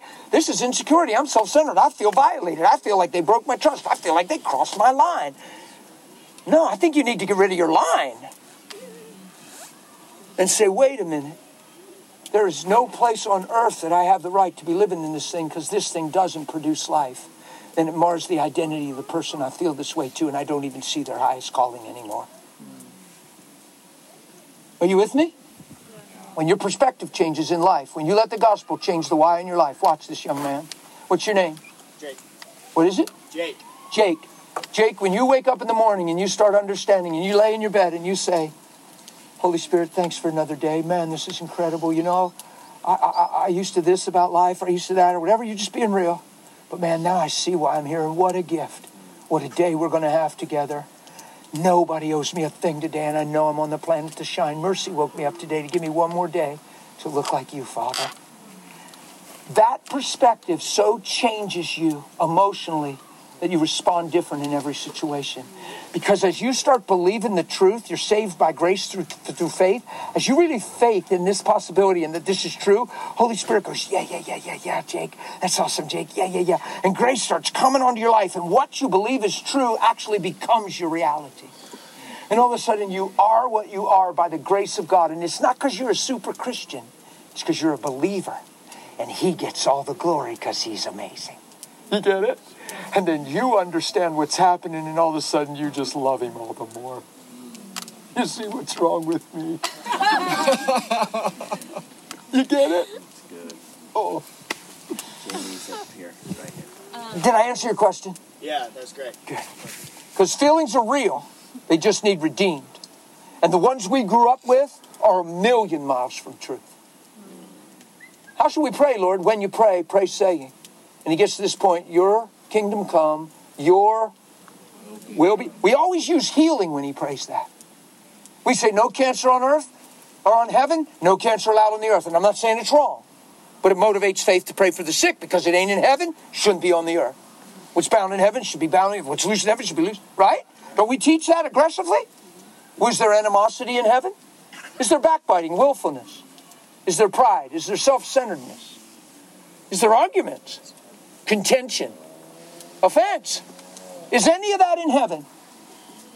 Your will be done on earth. How? As it is. When you go, man, go preach saying, the kingdom of God is at hand. What's he talking about? Your life looking like Christ. Look, man, don't look here. Don't look there. The kingdom is in you. Ain't that awesome? Go ahead. We'll go for your question. I'm just so excited. Sorry. Repeat her question back after she Yeah. so everyone can hear. Okay. Well, first, thank you for your obedience in just the ministry earlier. It was super special to me and our family. Jesus loves you. It was really special. Good. Just thank you. Good. Question-wise, kind of two-part question. First part, how do you enter conversations within homosexuality and transgender? And then living life with a transgender that has already had surgery. So how do you speak to the mindset that they're believing in with loving them without agreeing with them? Yeah, man, that's an intense question. Sorry. No, it's good. It's just a bigger question. Okay, it's going to sound a little bit like a cop-out, but I want you to follow me. There's no textbook answer on some of these hot potato questions because you're talking about individuals, you're talking about beliefs, you're talking about very sensitive things. Love is imperative when you have these conversations. It can never be because of right or wrong. So many Christians talk to people because they believe they're wrong. They talk to people because they believe they're wrong, or they disagree with homosexuality, so they're talking to the homosexual that says they're homosexual and boasting in it or proud of it or not ashamed of it, and they feel like they got to set them straight only because of what Scripture says, and they come at them from a scriptural standpoint, and there's no real true compassion in their heart for what the person is actually living, believing, and experiencing. You have to value people. Like without this relationship thing we're talking about, you can't value people like that. Like you have to have him in you in that way. So when you see these people, because you need the wisdom of God. There's no way for me to give you a textbook answer on that because people are unique individuals and some things are so sensitive. Sometimes it requires a level of relationship, the trust thing, because of where they're at. They actually need to trust. Sometimes they got to get to see your life and value your life enough to where you don't have to always address everything when you see it. Sometimes you actually earn a voice in somebody's life. Actually, they give you permission to speak. You don't always have to address everything you see in a point-blank way and try to align people. Sometimes it'll come on you in Holy Spirit, but man, when it's that way, the smoke clears and you're overwhelmed and you're just crying and yay, God, and you didn't even see it coming. But if it's a fear and trepidation and you're trying to find an angle, I would say back off and stop looking for an angle. I'd say keep manifesting Christ, love them, and maybe not even bring it up for a while, right? I had two ladies come into a healing service together. They would cry. They would listen. They loved me. They came week after week. Public healing services, I did 2 a week. Just opened the doors. Come on, bring the sick. I had unbelievers coming. We had water baptismal. We kept 30 sets of clothes in the closet. We were ready all the time, man. Yes. I'm going to drown you, man. I killed so many people in that baptismal, man. People would come in and say, what is that? It looks like a big white casket. I said, yeah, it's kind of supposed to. I said, it's where people go to die. I said, that lid's so heavy, man, it takes 3 guys, literally. It takes like 3 guys to lift that lid. Because it was reinforced in case anybody walked out on it so nobody could ever fall in. And I said, if we perceive like tons of sin in your life, we'll just shut the lid, man. Because you aren't getting out. And we'll come back in like 3 days. And the stone will roll away. And you can finally raise from the dead. And if you don't raise, we know where you are. Because just in time, you prayed the right things. I would mess with people so bad. You're going in there to die. These 2 ladies came. And, you know, you almost feel bad thinking this stuff. Sometimes you're like, Lord, is that an impression? Or, because after a while, you're like, are they a couple? Are they together or are they just friends? And I blew it off. I'm like, stop that. They're just friends. They're just ladies coming. Why would I think? So I didn't really give it a thought after that. And I almost felt bad for thinking that. Like I was judging them. I like turned it off totally. So I'm just fellowshipping with them. They'd stay late and talk to me. Weeks went by. And they're just listening and watching how I handle people and deal. They're seeing I love. They're watching the children. They saw a little boy that had an incurable brain tumor get completely healed. Like, completely healed. And they're watching this stuff, man, and they're like, ugh. So one day they say, can we talk to you after the healing service? I'm like, sure. They're sitting there talking to me. I had myself so innocent. I had myself so removed from any thought that it took me for a while to even realize where they were going with the conversation. So they're sitting there trying to explain they've never received so much truth. They've never seen love in action like this. They've never been so moved and overwhelmed and understood the gospel like this. And no church has ever accepted and received them, and they want to come here, and they want to be a part here, and they wanted to find my take on this because they wanted to let me know they're a couple. And they wanted to get, because they were honoring me, they were giving me a voice in their situation. And it was amazingly humbling. If I'd have thought they were a couple before, I probably wouldn't have said anything. I would have probably just kept ministering, preaching, and talking to them like I talked to them. Because what the Lord's taught me over the years is sometimes you win a voice in somebody's life. Sometimes they actually give you permission to speak. Sometimes they see something in you that they honor and they want to hear what you have to say because they're going to respect it and it's going to influence their decisions. When I feel like I need to align everybody, I've had people come to church and I knew they were living together and I never said a word about it out of the gate. When most pastors will address it immediately. Well, you can't live together. You can't live together and come to this church. Todd was living with Jackie when I met Todd. I think they turned out good. I never said a word to him about living with Jackie. He had so many scrambled eggs in his life. There was so many motives. He had so many street stuff still lingering in him. I didn't put a rule on him. I had an elder. I didn't even know this. There was an elder in our church saying, man, what are you doing singing so loud and coming to church and you're living with your girlfriend and you're going home and you're living in sin and you're just living in fornication every day and you ain't even doing nothing about it? Man, that's hypocrisy. What are you doing, man? I didn't even know the elder was doing that to him. Todd never even talked to me about it till later. I never felt like I was to say a word about that to him. What happened to him, he grew to this place. Shortly after, well, he wasn't even with Jackie for a bunch of time because of where their lives were. And when it got time to where he was going to go home, he cried and said, dude, I can't go back there. I said, what do you mean? Well, I can't go back there. I don't have a covenant with her, man. God showed me I got the cart ahead of the horse. She's not my wife. And even though we have a child together, it doesn't mean I can live with her like I have a covenant with her. I don't. I said, you see that? You know that? He said, dude, there's no way I could go home and sleep with her or stay with her. I said, okay, that's amazing. That's good. I never talked to him about it. There was this lady. She was smoking all the time. I've never preached, you shouldn't drink, you shouldn't smoke. I don't preach, don't smoke if you're a Christian. I don't preach that stuff. I preach identity. I preach who you are. And people that have a conviction about smoking, the truth of the identity and the power of the message takes away the desire and sets them free. This lady was leading a home group for a whole year.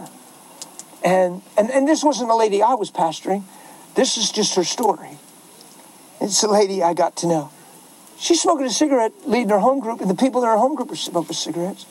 And there's people like, well, Jesus ain't even in your living room. Like, you're smoking a cigarette, preaching the Bible. Like, what is wrong with you? And people were like freaking out, she said.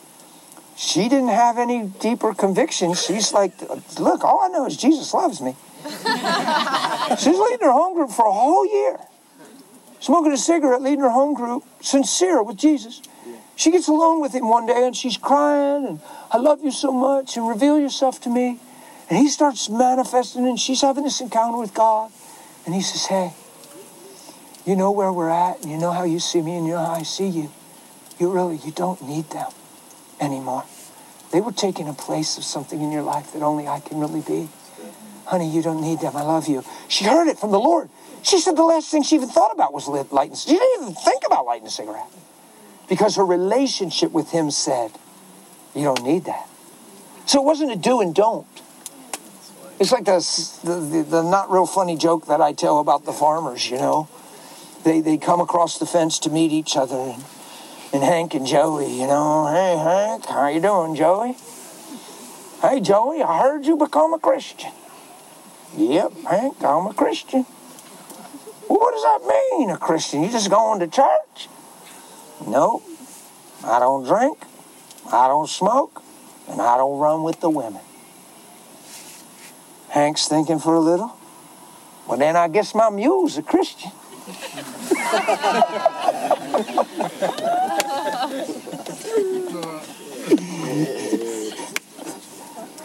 Did you get it? Yeah, we got it. It's good. It was funny. It was funny. It was funnier than it ever is. It's just a good crowd, man. It's a good crowd. So this lady, her relationship with Jesus that was real to a level didn't provide a conviction. And if you just sit down and say, hey, you shouldn't do that and try to explain why, might not be a lot of grace on it because you might not even be doing it because you care about the woman. You're not even doing it you're just doing it because you think it's wrong. We've touched people like this so much. And when her conviction through her relationship rose, it wasn't even an issue. It was a done deal. It was over. She's not wearing a patch. She's not condemned. She's not. She just said, okay, yeah, and put it away. So I would say it's a very tender topic. The one where they already had the surgery, very painful. I'm actually aware of a situation like that. I was semi-close to a situation like that for a season with a friend and that I haven't seen for a little while. Very painful, very challenging, and very sensitive. I don't think we should be real quick to speak into some of those situations. I think we should be really quick to love and win a voice. And those ladies sat me down. And then when I realized they respected me and they were going to hear me as from the Lord, I realized they were giving me permission. And then I talked plain to them. And I said, you'll never commit. You weren't born this way. God didn't make you this way. I'm sorry. It's a strong passion. It's a strong emotion. It's a feeling. It probably stems to something. It could go back to childhood. It could go back to being touched strong when you were really little. There's a lot of things. But you were not created this way, and I'm going to prove it. And I read scripture to them that proves it. And it was Romans 1, and it was 2 Corinthians 6. And they just cried and sobbed and cried. And I said, listen, don't let this be painful. Do you know I love you, girls? Do you know there's not an ounce of judgment in my life? Like, do you know you were confident to share this with me because you've watched me for weeks and you were confident in Christ in my life? That's why we're talking to you. Well, don't think the information you gave me changes the way I see you two. That's right. But no, I don't believe this is healthy. And yes, I believe there's help for you in God. And if you both would take a little fast from each other and go get alone with Jesus and ask Holy Spirit to reveal to your heart through Scripture, and you say, God, you're the most important thing with my life. Being with her isn't why I'm coming to you to find an escape. I'm not trying to find a church that accepts us. I want to know you. And I want you to put clarity on us. I said, you'll both come out of this thing totally seeing truth. So I took them to him. And if you make him your priority and fast this and stop trying to find a Christian that accepts this so that it's acceptable, no, you go find him and you'll find the truth in him. And whatever shifted in you along the way, or whatever happened that causes these desires to gravitate towards each other, it's unnatural. The Bible says it's beyond nature. It's not the natural use. And you'll find truth in him. They cried and cried and said, okay, Pastor. And they broke away. The last I knew, I'm out of touch with it now because it was a long time ago. One was doing really well in the process and growing, and the other one was struggling and wanting to just be with her or be with a woman. And the other one went, wow, did my eyes open. Who knows that there's hope for the other one as well? Who knows this one, because of the relationship they have, as she gets established and strong, can actually be a voice in her life and help persuade her into a higher truth. And who knows she's not threatened by that, like putting herself back in an arena. She actually might be one of the greatest voices. You see what I'm saying? So I don't have a strong answer other than make sure that when we talk to people about these things, that our motive is truly love. Make sure that we have the grace to have a voice. And just make sure we love really, really well. Yeah? I guess I just have a follow-up with it.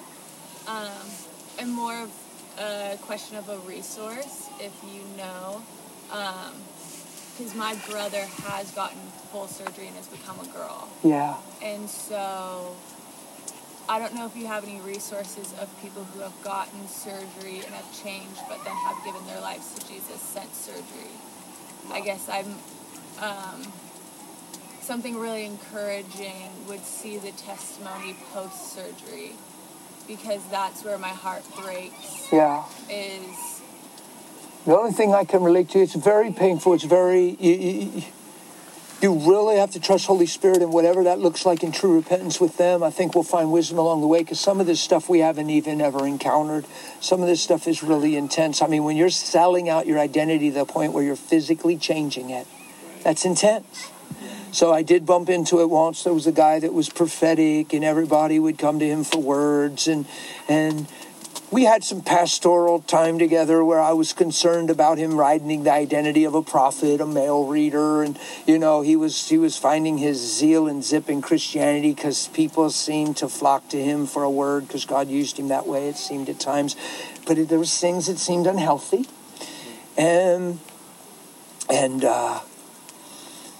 so we talked. He loved me. He respected me. I think he heard me when we had that conversation, and he would just visit. Our church wasn't his home church. He would just come for some meetings and things, and he loved me. He liked my teachings, and he'd come on Saturdays when I taught a certain class. So years go by. I haven't seen him, right? It was shocking. It was shocking, and it's good that you don't handle things shocked. Like, oh, I was just like, oh, thank you that I didn't freak out. Like, right. Yeah. Like, I was laying on my bed one day, the garage door slips open, and the Lord said, it's your daughter. She's coming to tell you she's pregnant. Don't react. Isn't that amazing? Wow. Because he doesn't want me to react because he knows my heart is to model Christ. And he's concerned that I might be in over my head. So he gives me a heads up so I don't regret anything. My daughter sits in the chair. She's trying to tell us, and she's at this place where if she don't tell us soon, we're going to figure it out. And she just keeps staring at me, and I keep staring at her, and she's talking to Mom, and her lip trembles. And I just looked at her and kind of smiled. And she came charging me and dove on me and is bawling, laying on me. And I said, it's okay, I already know. She said, I knew you would know. and then, so see, because I am the way I am, and I'm her daddy, and I love her, and there's a time to just hold her. But man, I'm sharp and straight with the word. I said, isn't it amazing that you already know? I know because you know he's that real. And you know he's the Lord of my life. And yet you won't allow him to be that in you. Honey, stop running outside of where you're created to live. You already knew. I knew. He's that real. How can you live as if he's not and get your own self to believe that? And then she realized, oh, I'm breaking down, getting vulnerable. And I watched her force herself to not cry. That's just where she was. But isn't God loving? So I'm in this line. People are like, today, you guys, some of you guys lined up and, hey, hi, love you, thank you. And it was all sweet and good. And I gave myself to everybody there lined up. It was beautiful. It wasn't anything weird or unhealthy. It was good. I enjoyed it. I enjoyed today so much. No, I did. And yes. Can you tell I enjoy myself? I can you tell I'm not like wore out? Like, you guys didn't drain my cup today. I get in this line. This lady steps in front of me. And I mean, this guy is a big dude. He's kind of built. He's a big dude. He doesn't make a good lady. But man, he was a lady. He says, hey, Pastor, you probably don't remember me. But you would remember me as so-and-so. But now I go by the name, and he shared a woman's name. And he's got makeup on, he's got long hair, he's got like boobs. Like they're boobs. And I'm like, I want to go, it can't be you. And I'm like, whoa. And he's like, real matter of fact, like, Dan will be cool with this. So I was never encountered anything like that. And I said, oh my goodness, yeah. I said, man, what happened? What's going on? Be real. I mean, you know, I'm like, what's going on? Like, I haven't seen you forever. Well, something absolutely happened. Like, what's... He said, well, you know, I had such a conviction to minister to the transgender and the society, and I felt like there's no help for them, and they're a forsaken crowd, and nobody knows how to reach them. So I just felt like I was supposed to jump in and become one so that I could relate. And I said, what? You really believe that? He said, not after today. He said, no, I'm listening to your message, and I'm thinking, man, was I deceived, and man, did I run far from truth. I said, well, how are you going to respond with that conviction? I'm going to let God love me and forgive me, and I'm going to still share my story with people. I'm going to let God turn it for the good, but man, I sure didn't have to go this road, and I shouldn't have went this road, but I know God loves me nonetheless. And I'm like, really? You really believe that? That's what I'm thinking. I didn't say that. I'm looking in his eyes and thinking, he believes that. So I was like, good. Right. Because what are you going to do? You know? Pray that God takes away his boobs? And pray that God restores what was removed? I don't know. Maybe you can. Maybe you can. Right?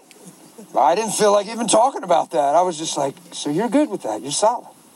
So you went that far. You believed that. He said, yeah, but I was deceived. Wow. I realized, listen to you preach today. Man, somehow I got so far from truth. Ain't that something? That is something. What it boiled down to, what he was trying to tell me is, he had homosexual desires in his life. He always felt like he should have been a woman. And he used that minister to that group as a reason to go through with that. And he was convicted by his inner heart motive. And he's telling me, now that I've been here, I realized I'm deceived. So that's pretty intense. So it seemed like God was doing something that seemed positive. Where it went from there, can't really tell you. I didn't pray for him to become a man. Maybe I should have. I don't know. Some of these things we're growing in. But I know God knows. And I know I'm going to keep my love straight, and I'm glad I didn't react when I saw his face through the makeup. Because when I realized, when he had the name, and when I looked and realized it was him, it was shocking to me. It would have been easy to go, dude, are you serious? Like, I'm glad I didn't do that. Jesus didn't want me to do that. We're at 10. Yeah, man, whatever. I don't know, man. I'm in California, dude. I flew here. I'm like, I'm on your time. If anyone needs to go, you can go. Dan probably won't leave. He'll just keep going. As long as people are looking at me, something's happening. I feel drawn. You can go. Like it's your fault if you sit there like this. However late we go, I'm blaming it totally on you. Because if you're going to sit there like this... We'll do marshmallows yet. That's going to get kind of... No, we could tie this up, man. I mean, we could just fellowship and wrap it. Whatever. I know there's a few here that probably have... Who's got, like, a lot of you're like, I really got to ask this tonight. Like, this is a real question. You feel like it's in your heart. Charlie, you're there. Okay, let's just do 2 more. Share as long as you want to. And Mark. You're so faith-filled. 2 more. 3. 3? Did you say 3? 3. All right, right here. 4. Yeah, man. 4? Okay, 4. They're pulling it now. They're all coming. All right, we're just... I see 5, 6. All right, we're just going to keep going. We're just going to keep going, Dan. I'm fine. I can tell. You guys are fine. All right, right here. Dan, thanks. Just thank you. Sure. A crazy impact on my life over the last couple of years. And Good. I know it's the Holy Spirit. That's awesome. Just appreciate it. Okay. How do you... My question is, how do you affirm people like coworkers or students or athletes or people that you're involved with when you're in an atmosphere where you're not allowed to share the gospel or talk about God or mention Jesus? I work in an environment like that, and I get a chance to pray for people like kind of on an individual level, but when you're in a public space, how do you get a chance to like affirm them without enabling maybe destructive habits or identities that are there? Or just kind of blowing smoke in the sense of saying right things and everything's wrong, and because sometimes you feel like some people feel like, man, I'm telling them that, but it's not helping them because there's so much dysfunction in front of me. It feels like I'm, you know what I mean? I've seen other people say, well, I'm saying it in a prophetic way, like I want to speak it over their life. Right. I think we have more access to people than we realize, and we don't have to do it in prayer form or Christian form or even bring up God. I think there's values we can impart. I think we can talk to people about what it means to be a team, part of things, and having a better attitude, a life-giving attitude. Man, really, come on. I think you're so much more than having that attitude. Think how detrimental that is right now. Like what you're saying is going to cost somebody something. In fact, I see it's costing you. Come on, man, I want to challenge that. There's a higher way for you to think. You're more than that. I always speak that way to people. I try to speak that they're more than that. I talk to a young group of kids on the street corner. I start talking about, now I'll get straight into it about the Lord, and I'll talk to them that creative value, purpose, and you're a whole lot more than that. And I'm telling you, everybody in this circle, you'll know it's right when I say it. Self-centeredness is eating our lunch. It's destroying our lives. Because you guys are cool right now until somebody doesn't agree with somebody. You guys are cool right now until it affects you in a negative way. And then you used to be in and now you're out. And they used to be your best friend, now you don't even talk. Come on, you got to be way more than that. There's so much more to your lives than living that rat race that we've all been crushed by. That's how I talk to young people. And I just go straight. And I teach, when I would discipline my kids when I got saved, I realized I used to get frustrated with my kids. So I would just set my kids straight, I thought. I would just show them that I had lines they could cross, and they obviously crossed it, and now you're going to pay. And Jesus was like totally transforming in my parenting, like to where all of a sudden I valued my kids and realized, man, I got to teach them family, that they're a vital part of a component called family, that I'm not correcting them because they're wrong or I'm mad. I'm correcting them because they're so much more than what they're doing. Like they have a higher value than what they're seeing or even believing right now. So I want to paint that value in the correction, and the correction is actually painting the value. When God chastises his children, if he loves you, he'll chastise you. We think that means he's going to pick up the board and whip us. Are you kidding? The word means instruction. He's going to give you instruction. He's going to instruct you, right? So I think there's a lack of healthy communication in the way of truth, whether we can pray or not. My wife was a teacher aide for years in a public school. But man, did she speak life into little kids. Man, she got away with so much. She'd rub her little shoulders and talk to them and tell them how precious they are. They were getting no love at home. It was 3 weeks before they lift their head up off the desk and even look you in the eyes. You know, she'd come home and say a name. Let's pray. We got to pray. Man, she needs touched. And she'd come home bawling and say, little Jenny looked at me today. She let me talk to her. I hugged her. And she'll be crying. My wife's amazing. She wasn't allowed to pray, but boy, she prayed without them knowing. She'd rub her little shoulders. And she'd just talk to her and tell her beautiful things that she believed about her. And all of a sudden, everybody's loving her, and now she has total access to the heart of these kids. Yeah? And it's Jesus. You know what I mean? So she's speaking into their destiny, into their value, into their purpose, in their life. She's speaking values into them that they're not seeing or maybe never been taught. You can do that in a work environment. You'd say, really, man? Come on, listen. I hear the way you're reacting to that. And I know what they did was wrong, but man, look how it's affecting you. Come on, I want you to be bigger than that. Be a bigger man than that. Why would you let what one man said and you didn't agree with wreck you so much that you're venting to me right now and you're actually disjointed and frustrated, man? You could go home from here tonight and all of a sudden you're venting on your wife because you carried that in the house and she didn't even do nothing. She didn't even know why you feel this way. Dude, your life is so much more than that. You can do that without even mentioning Jesus. Yeah? Yeah. That's good. I would challenge people like that. When I worked in the workplace, man, I got a job. I was pastoring for 2 years. I felt like I needed to go into the workplace. I just felt like I wanted to go into the darkest place I can find. I just got this urge to go into darkness, man. Like I felt like I'm in Christian. Everything was Christian, man. Backslidden people said, amen, brother.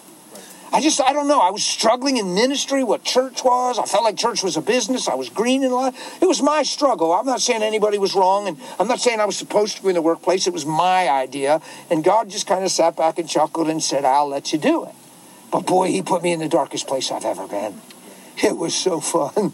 Oh my goodness. I wanted to live there the rest of my life. Like people were just so raw and real and they didn't have a clue and they'd mock what they didn't understand and everything the Bible says there was right in front of me.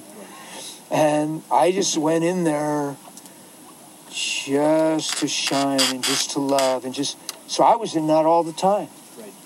My supervisors didn't believe God. The head guy of the warehouse was the most cynical person in my life. He persecuted me beyond belief openly in front of the coworkers. And he's supposed to be professional. And you could get a grudge and say, you're supposed to be professional. What's wrong with you? And all I had was love for him, right? So I was in that arena all the time. And I'm telling you, it's powerful and it's possible. And these young kids started to respect me. They didn't have anybody really fathering them. Some people didn't have relationships with their daddy. And, man, I'd see them do something. I felt like I was correcting them like they were my own kids. I'd say, hey, man, come here. Oh, no, what are you going to give me now? What are you going to do? No, come here, man. Don't do that. Stop. Get off the pity party thing. Listen to me, man. Be a man. Man up right now. How old are you? Come on, man. Live that old right now. And I'd get on them, right? I'd just mess with them. And I'd say, man, what you just said, I see where that's leading you, and I see the attitude it's producing. Come on, we're a team. And if you keep doing that, next thing you know, there's so much animosity, and we're a team, but you don't even like him. Come on, everything about how you're responding is detrimental to you, to your life, and to him. Why would you sell that cheap? That's how I would talk to people in the workplace that were on my team. Never even mentioned Jesus, but they knew I was a Jesus man. You see what I mean? Now, if they asked me in questions, I'd relate and bring Jesus into it. My head trainer on our team, he was young. He had a lot of money going. The company was blessing him. And he had a girlfriend, and he didn't believe in Jesus. But, man, he watched my life, like, intensely. And when he got in derision, guess who he called? Guess who he pulled aside? Guess who he asked questions? It's powerful. So be there, man. Speak up in some of those things. The ones you have a relationship with, you'll know. You'll know the grace of voice. You'll know how much voice you can have. But if you always make it for their sake, that's the key, guys. Look, I could be a pastor in your church. Yes, please. No, and no, because you're a good one. I could be a pastor in your church, and I could see something you're doing, like your question that you said. I could see something you're doing and know it's wrong scripturally, and I could come to you and address it just because I'm your pastor, and I'm thinking, man, you should know better. Look, Scripture says, why would you do that? And I could say that, and I could be actually right factually, and you could be wrong, and no grace follows it, and God doesn't impact it because I'm not even talking to you for your sake because I love you. I'm just talking to you because you're wrong, and I'm like, what are you doing? I could turn around and say the same thing to you from a whole different heart, and God's on it like, bam. and it pierces you and it affects you. You hear what I'm saying? You never talk to somebody because they're wrong. You talk to somebody because they're more than what they're believing. And they have greater value than what they're living. Always. That's what heaven goes with. Not because they're wrong and you're right. Come on, if God came because he's right and you're wrong, you'd have no hope. You'd just stay wrong. God didn't come right and wrong. God came righteous. And he rules his kingdom with the scepter of righteousness. What's the difference between right and righteousness? Right makes things wrong. Righteousness makes wrong things right. Righteousness sees men for what they can be, not what they've been. Yeah? Man, the helicopters are coming here here now, bro. Dude, they're over top you everywhere you go. They're going to minister. They're flying over the other church. They're counting your gathering. Prophets and prophetesses. We're all right. Here he comes, dude. He found you. He said, look at that guy with the white beard. That's the same guy that was in that building. Did you hear the helicopter this morning? He was right there, man. He was right over the building. I said, uh-oh, that's that helicopter you told me about. We're all good. It's the same. Okay, just say it loud. Did I answer your question? Okay, good. It's all right, man. Wait, we're being census. We gotta wait for the census. No, they ain't checking us out.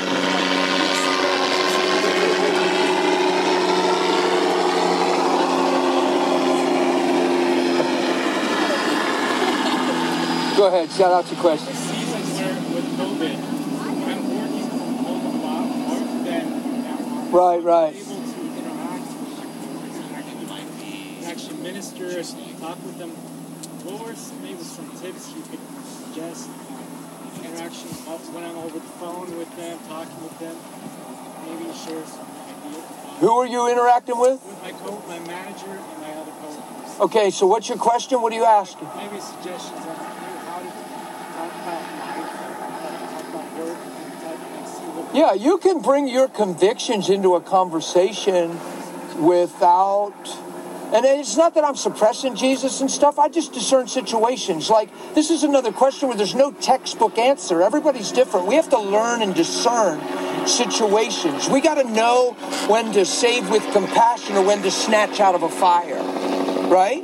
We should discern the difference. The Bible says that. Some you save with compassion, some you snatch out of the fire. We're supposed to discern the difference. So I said it today. Who was there when I said about feeling pressure evangelistically, like you're obligated to always minister Jesus? No, I'm called to live Jesus. And he's what makes me tick. So he comes out in my conversations without me maybe mention his names, his precepts, his principles, his attitude, his love. And all of a sudden I'm talking and somebody will say something and they're saying it out of spite or they're saying it's cynical. I don't buy into it. I don't chuckle. I say, listen, man, I don't know if, honestly, right now, and they're your boss. Right now, honestly, I'm just going to be straight. Can I be straight, man? I'm uncomfortable talking about Fred like that. I feel like we're putting him down and he's not here, and I just feel like it's a zero, man. It's not going to come. And I'm sorry, I'm not bashing you. I'm saying, man, let's not just bring Fred into a conversation like that because I just don't feel like it's edifying, and he's part of our team, and I don't want that view of Fred in my heart, and I don't want you to have that view of Fred. I think Fred's more than sometimes the things that he's saying and doing. I think Fred has greater potential. I think we ought to speak into that, man. You could talk like that to your boss. Yeah?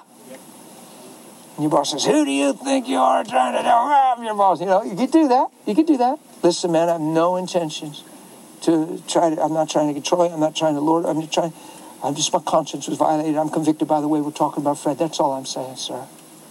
And I'd prefer if we don't do it that way. And in time, it might get clear why you're that way. In time, your boss might say, hey, that time we were on the phone, I ain't never got that out of my mind, man. What was going on with you, man? Why'd you talk to me about that? Why'd you stand your ground so much? I was taken back by that. Now, all of a sudden, you can share your convictions, actually share your faith. You see what I'm saying? I talked to my own dad one day. Boom. He called me 3 days later crying. He said, I can't get your words out of my head. I was like, good. Really, like, not good. Finally, I was just like, good, that's God. That has to be in it. Because he was just so deceived in what he was saying. And he cried and he apologized. And It was amazing. About 4 months later, he came out on the porch and said something I had never heard come out of his mouth. He started crying. He grabbed my arm and spun me around and said, I want you to know I'm so proud of you. Wow. Never heard my dad say that. Here's the beautiful thing. I wasn't living for my dad to say that. Yeah. That's right. I was living to love my dad. I didn't need my dad to say he's proud of me for me to be okay. I was so okay before he said it. So when he said it, I didn't turn into a basket case and manifest on the porch. God, he finally accepted me. Are you kidding? That wasn't even a goal in my life. The goal was to become Christ-like and love my dad right where he's at. It wasn't conditional on him. Man, don't feel like you need something from somebody because of the relationship they're supposed to be in your life and they haven't been that. You're not lacking anything. They're probably lacking a whole lot more than you. You should really be okay with the understanding we've been given. My dad doesn't need to say, I love you for me to be loved. I didn't wake up for my dad to love me. I woke up to love my dad. That changes everything. So all of a sudden, I have a voice in his life. He couldn't hear anything I was saying in the beginning. He was offended by it. I said, Lord, what's going on with my dad? I don't even know what's going on, why I'm hurting him, why I'm making him so angry. What am I doing wrong? She's not doing anything wrong. Your dad believes that it's unfit and improper for a son to ever teach a dad, that a dad only ever has the position and the right to teach the son. He feels dishonored. He feels like you're trying to be his teacher and you're not his son. I said, he feels that way? That's not even in my heart. I didn't say it's in your heart. That's what he believes. I stormed right back in the house. Slipped open the door. He's yelling at mom because when the person you're mad at leaves, what do? Vent to the closest person that you're familiar with. So he's just yelling at my mom. And he looks up and he stops and I says, hey, Dad, sorry, listen. Man, I just realized something. I didn't say, the Lord spoke to me in the doorway. I said, I just realized something. You feel like I'm teaching you. You feel like I'm dishonoring you, like I'm trying to tell you something. You've always had this belief that it's improper for a son to teach a dad. It's only proper for a dad to teach a son. You've been offended by the things I said because you felt like I was trying to tell you something instead of share something with you. And I said, Dad, I'm sorry. That was never my intention. But on the flip side, Holy Spirit gave me this in the moment. On the flip side, I want you to understand something, Dad. I'm not 3. I'm not 13. I'm 33. And there might be a time in my life, Dad, where I see something you never saw.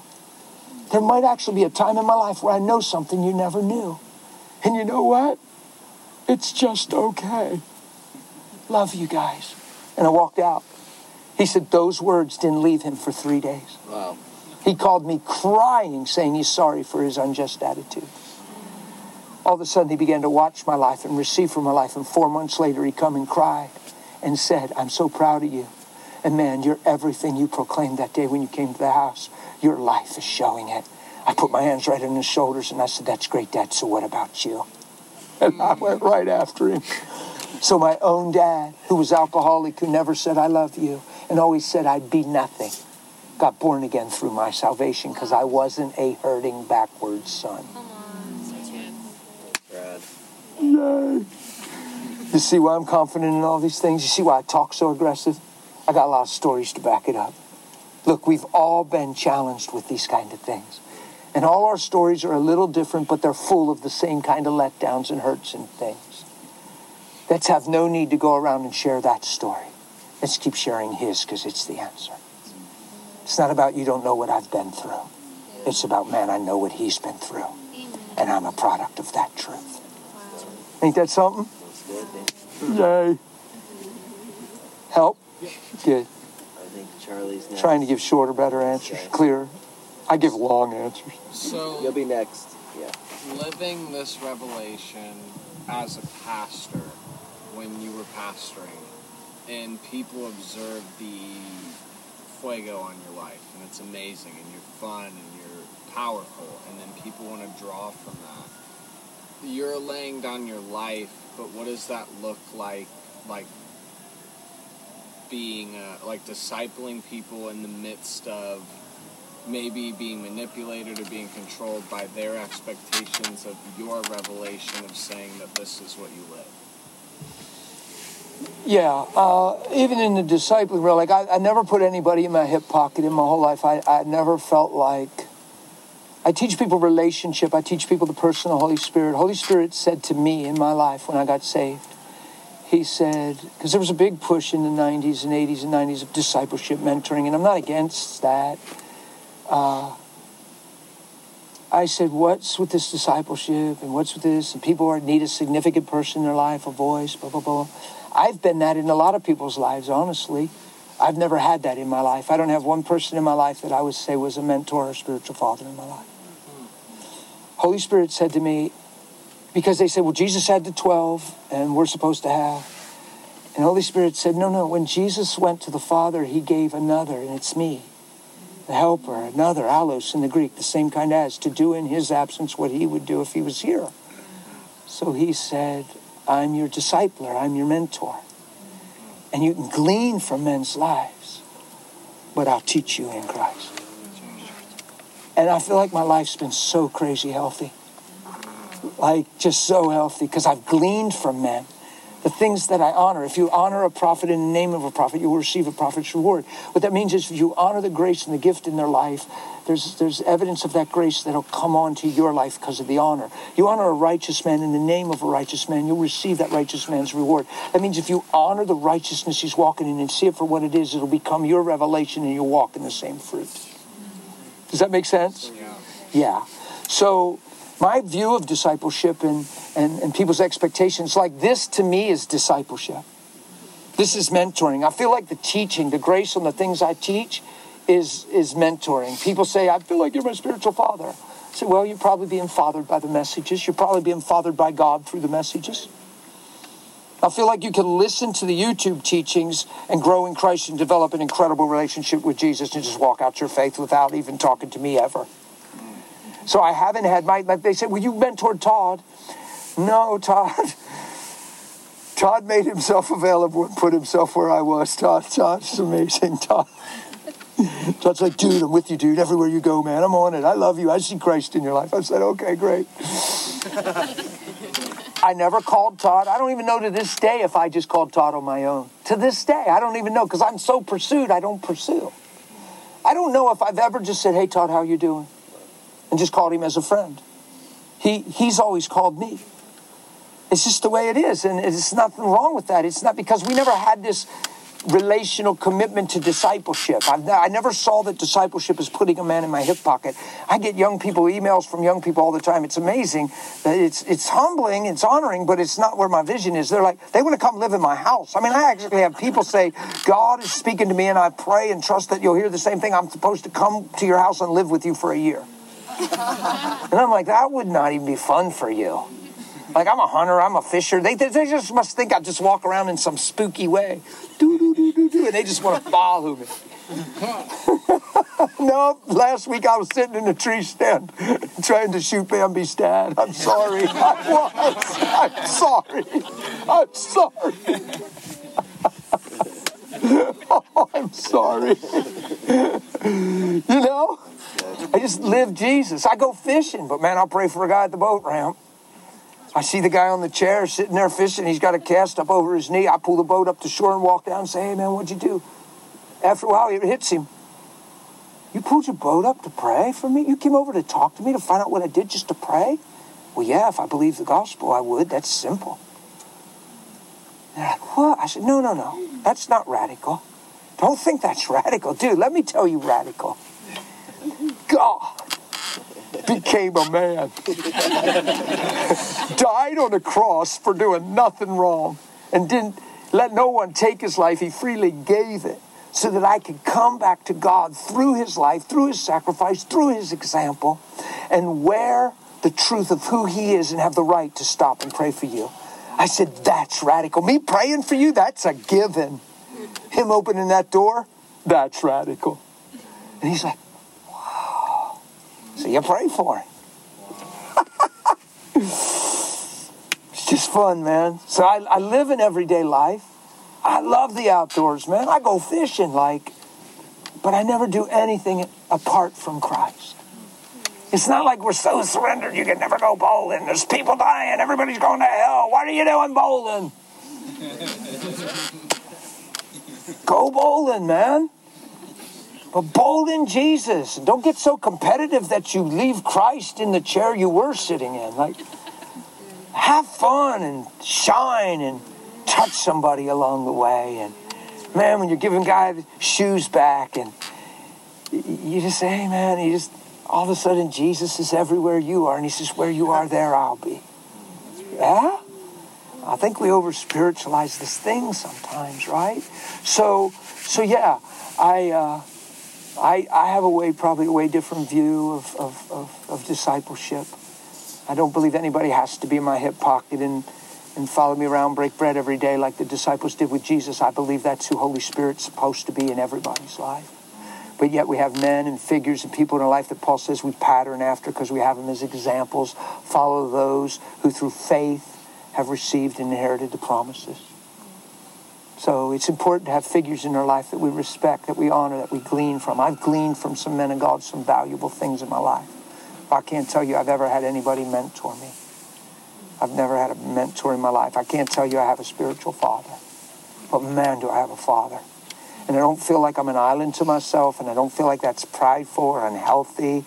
And I actually get concerned about the young people that come to me because they're being taught if you don't have a spiritual father, you'll never be what you can be. If you don't come under the covering of someone, you'll da-da-da-da-da. And I think you're creating a bondage in the minds and hearts of sincere young people. I disagree with that teaching. I think it's amazing to humble yourself, to respect people of your elders, and to listen to people that maybe are seasoned or have walked in the faith and not pursue to be a know-it-all in that way. But man, don't think you're lacking anything because you don't have somebody to actually mark as a spiritual father. Call no man on earth your father should be evidence enough that we better not over-preach that. Are you okay? We're doing good. Because that father message is probably out here on the West Coast pretty strong. It's here. Yeah? You want to say I think it is. No, I'm just saying, because I don't want to ruffle too much. I'm just saying, be careful with that because it creates limitation and it makes good-hearted, sincere young people feel like they can never be what he paid for if they don't have certain things in their life, like go through certain hoops. That can't be true. Right. Paul met Jesus riding a horse to go persecute Christians and arrest them. He went blind, and Ananias prayed for him, and he got vision. He talks about going off for like 14 years and didn't confer with anyone and came back after 14 years of being with Jesus in the state of an apostle. And he didn't confer with anyone. And he finally showed up in Jerusalem and shared his revelation, and they marveled at the man that persecuted us. 14 years.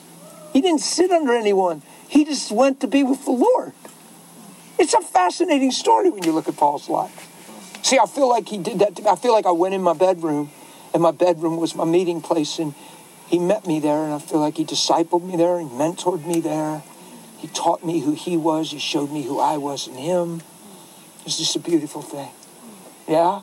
So really quick, just a little bit more specific is like when you like healthily continue living your life and blissing out and blasting people along the way, but not like giving people false expectations. How do you kindly... Oh, I talk about that stuff. People have expectations. People really do. People feel like they want to connect. They get touched by you. They feel like, hey, I just feel like we need to connect.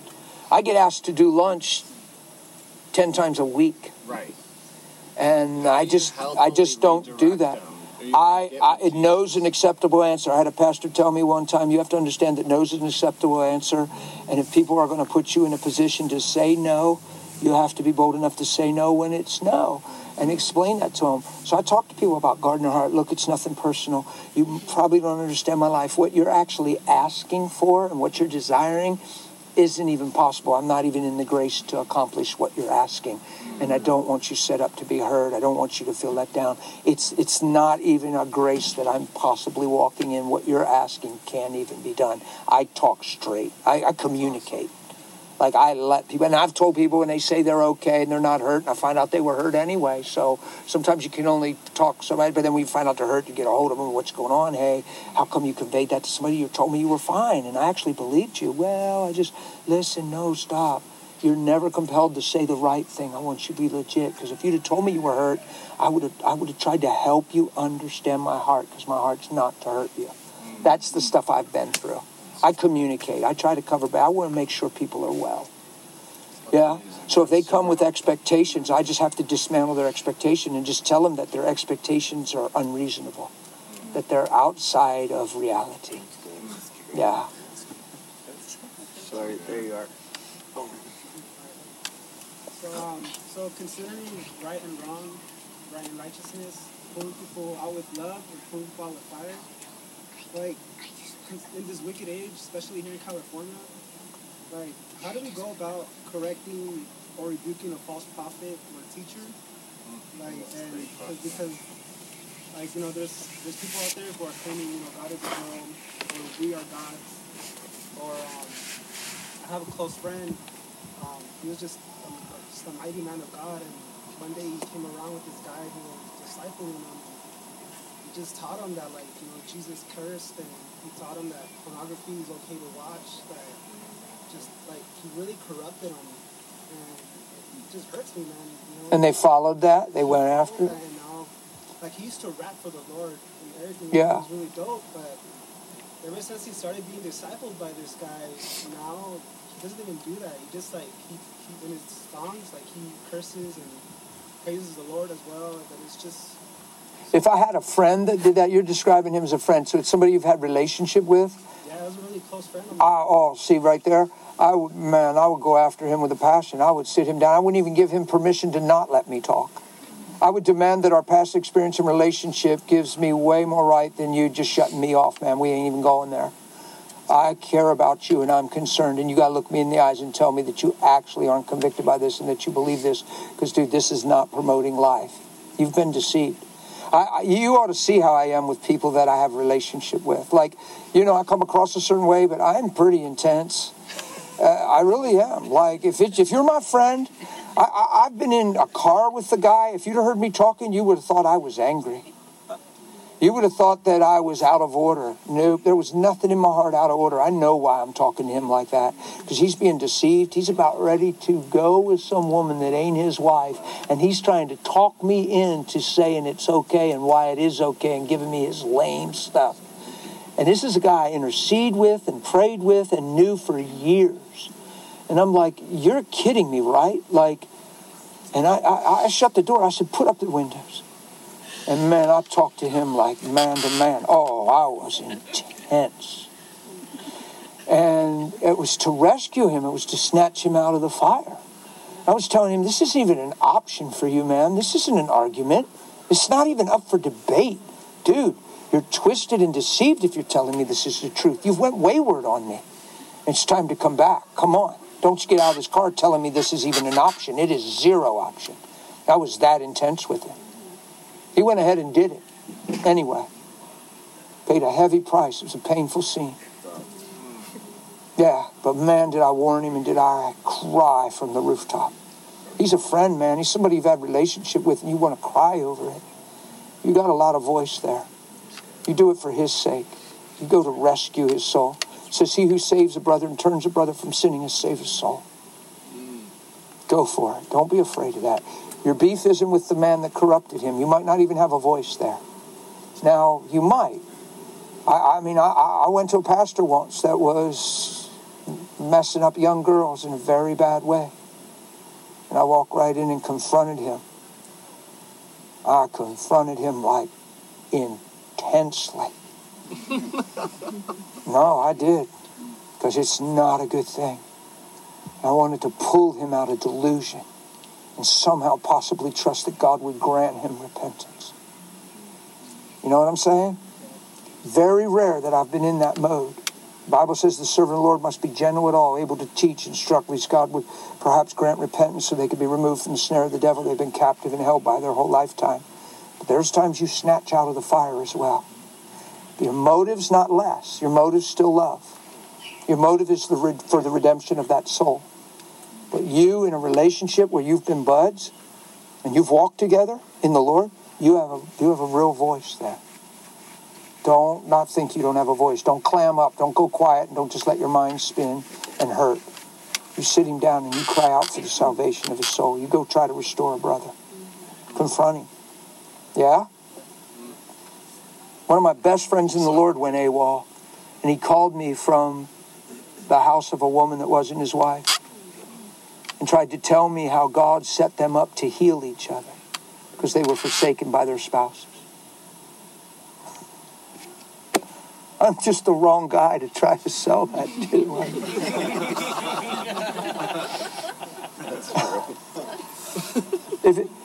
My pastor's daughter was in the next room.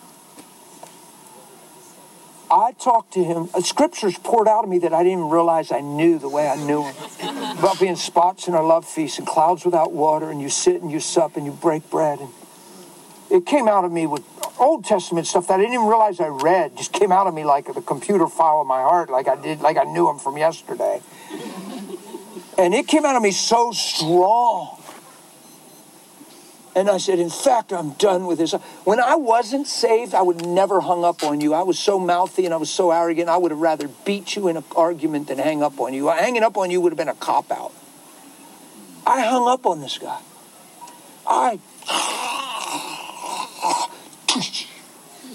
And then I went, and thought that I crashed and fell from the motive of love, and that I reacted and got angry, and I was so overwhelmed with emotion. I just crawled.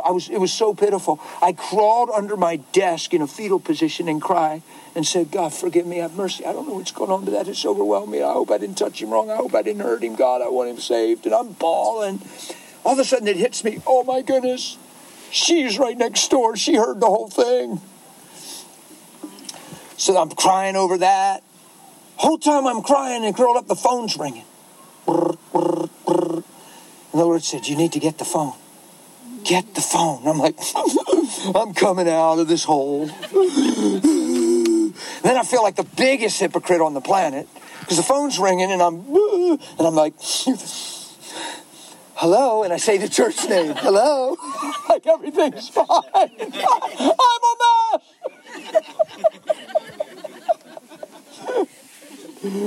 What's the name of your church? Isla Vista Church. So, hello, Isla Vista Church. No! But I put on a voice and I answered the phone. And guess what I have on the other end of the phone? I have crying so intense that there's no English words able to come through the tears. And all of a sudden I realized it's him. And I said, I sounded like the meanest man on the planet. What do you want? Why are you calling? Help me. Help me. I'm in hell. I'm in hell. I said, I'll help you, all right. I'll help you. Listen to me. Get your things, get in your car, and get home now. Click. That was my counsel. I called his wife. I said, he's 11 hours from home. He'll probably be there in 10 because he's on the way. How do you know? He'll be there. You call me as soon as he pulls in the driveway. I had to call Pastor's daughter. I said, hey, this is how powerful it is to have a reputation in the hearts of men through lifestyle and not doctrine. She worked with me every day. She saw me, my life. She's in the office every day. To this day, she weeps when we bump into each other. She says, oh, Pastor Dan, I love you so much. She hugs me because I'm not in touch with her life all the time. I bump into her. I called her. I said, hey, were you in the office when I was on the phone? She said, yeah. I said, are you okay? She said, I'm fine. She said, I never heard you talk like that to anyone. I've never even heard that tone in your voice. She said, I looked through the window, I saw the intensity on your face, and I said, wow, somebody must really be in trouble. This must really be serious for Dan to be this intense, because I know him. I really need to pray. She got in her car and started praying for whatever was going on to work out. And she didn't question my conversation one bit. That's beautiful. And I explained the situation, and she said, oh, Dan, I am totally cool towards you. I know your heart towards people. I asked the guy what happened later, when he came home, I asked him what happened when I yelled on the phone and slammed the phone. He said, knowing you and our relationship and the respect that I have for your relationship in God and the way you carry yourself. When you freaked out and slammed the phone, I knew I must have been very lost. And I realized how deceived my language was for you to react like that. And it shook me to the truth. Ain't that powerful? Here's why I cried and crawled under my desk. I usually am totally in touch with my heart motive. I never reacted like that to anybody before. So the first thing I did was question if I was just angry. Because I wasn't used to that tone and aggression. But it was a total, absolute move of Holy Spirit to snatch him out of the fire. Because when I realized he was on the phone, the same thing came on me. I'm all broken, I'm crying, I'm all wishy-washy, and all of a sudden I go, why are you calling me?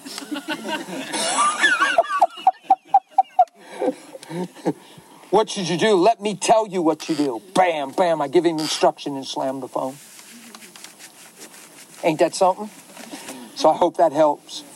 We have more of a voice with people we've had relationship with, and we realize, and I believe the lack of communication is the number one problem in a lot of our scenarios. The lack of communication. What do you mean by that? I don't think we talk about the situation to the right people. I don't think we have enough communication in our marriages. I don't think we talk about what we really mean and I think we believe body language. I think we send sign signals or something. I don't think we sit with our children and make it plain.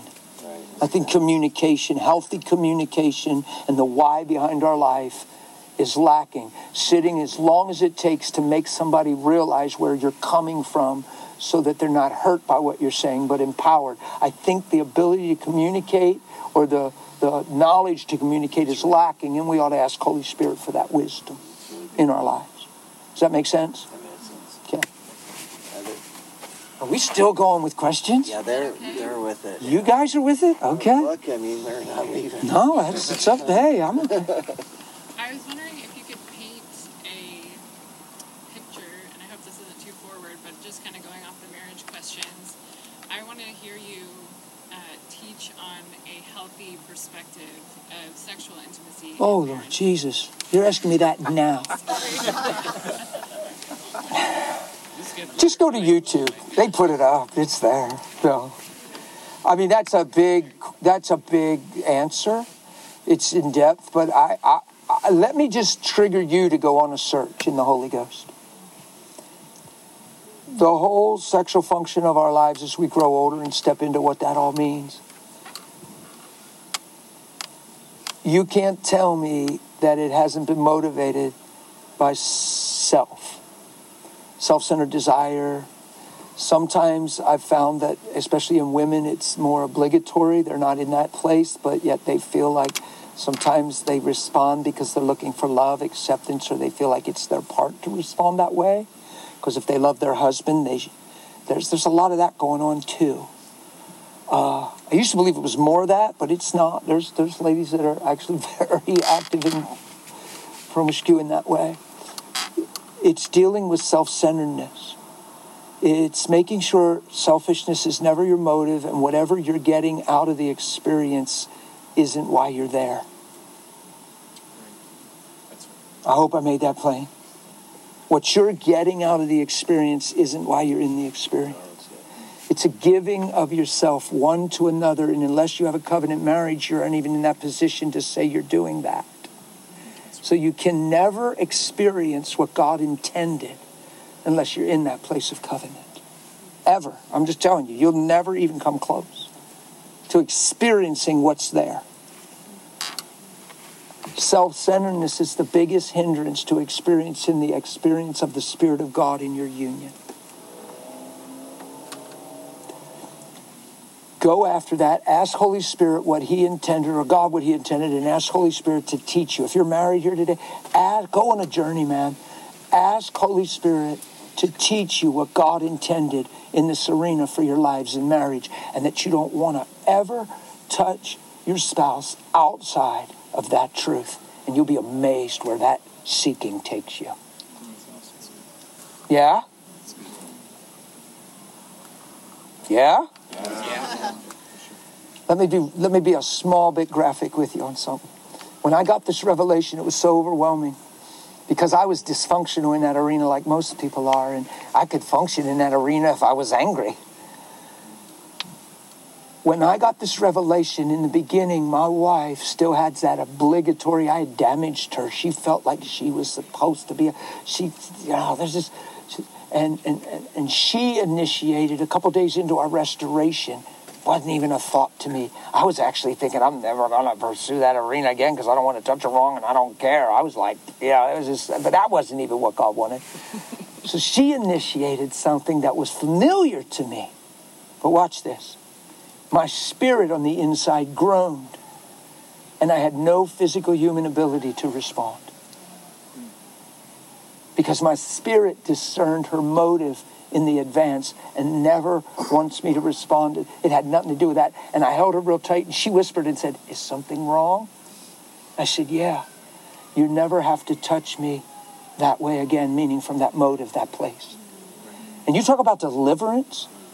My wife convulsed in my arms, shook, convulsed, and looked like she went into seizures because of carrying the weight of womanhood and what it was projected on her from a little girl and what she was supposed to be in a marriage and how I had hurt her for 13 years with expectations and putting her under the pressure of performance. And that night I held her and I couldn't function as a physical man, which was astounding to me because it wasn't something I tried and it wasn't because I needed some meds. It's because I was living by the Spirit, and my spirit discerned her motive. And I couldn't function because I care that much about it being right. Oh my goodness. So I hold her, she's going into convulsions. I was just holding her and we're just crying. And she's just crying, she's getting free from the obligatory of wifery. And we just fall asleep in each other's arms in the presence of Jesus, and it was nothing. It never went anywhere else. And it was a night or two later, it was like, all of a sudden this thing just happens, man, and it's like our first time in the Holy Ghost, man. Dude, I'm like, what was I thinking before? That's right. It's so powerful. It's go on a journey instead of me exploiting it all and explaining it all with these little guys looking on. I talk about sex all the time with my kids. Go on a journey. There's something so pure. The old Jewish heritage, they would get married, they would consummate their marriage under what they called a huppah, which represented the presence of God. And they actually did their weddings in a very holy way. The guy would come and lay claim to a wife. He'd bring a gift to the dad, and he would go and prepare a place. It's just like when Jesus says, I go to my Father and prepare a place. It's literally what the Jewish heritage would do. He would go back to his father's house, he'd prepare a place for his wife, and when it was ready, he'd come with an entourage and come and claim her, like a thief in the night. That's right. And she would find herself ready. And all that scripture is about rapture and him coming for his bride. See, it's the mystery. It's man and wife, but he's speaking of Christ and his church. And it's all there in their heritage. So the whole time they're engaged, they're totally committed by vow and promise. They're not dating. They're not watching movies. They ain't spooning. They ain't hanging out. They ain't holding hands. They ain't playing cards. They're just committed. And he's going to prepare a place for her. And when he comes and gets her, there's this big entourage and celebration. And he comes and he whisks her away. They consummate their marriage under a thing called a huppah because the presence of God is to be the dominating factor of every union. To where you're more aware of him than what you're experiencing. Because he's love.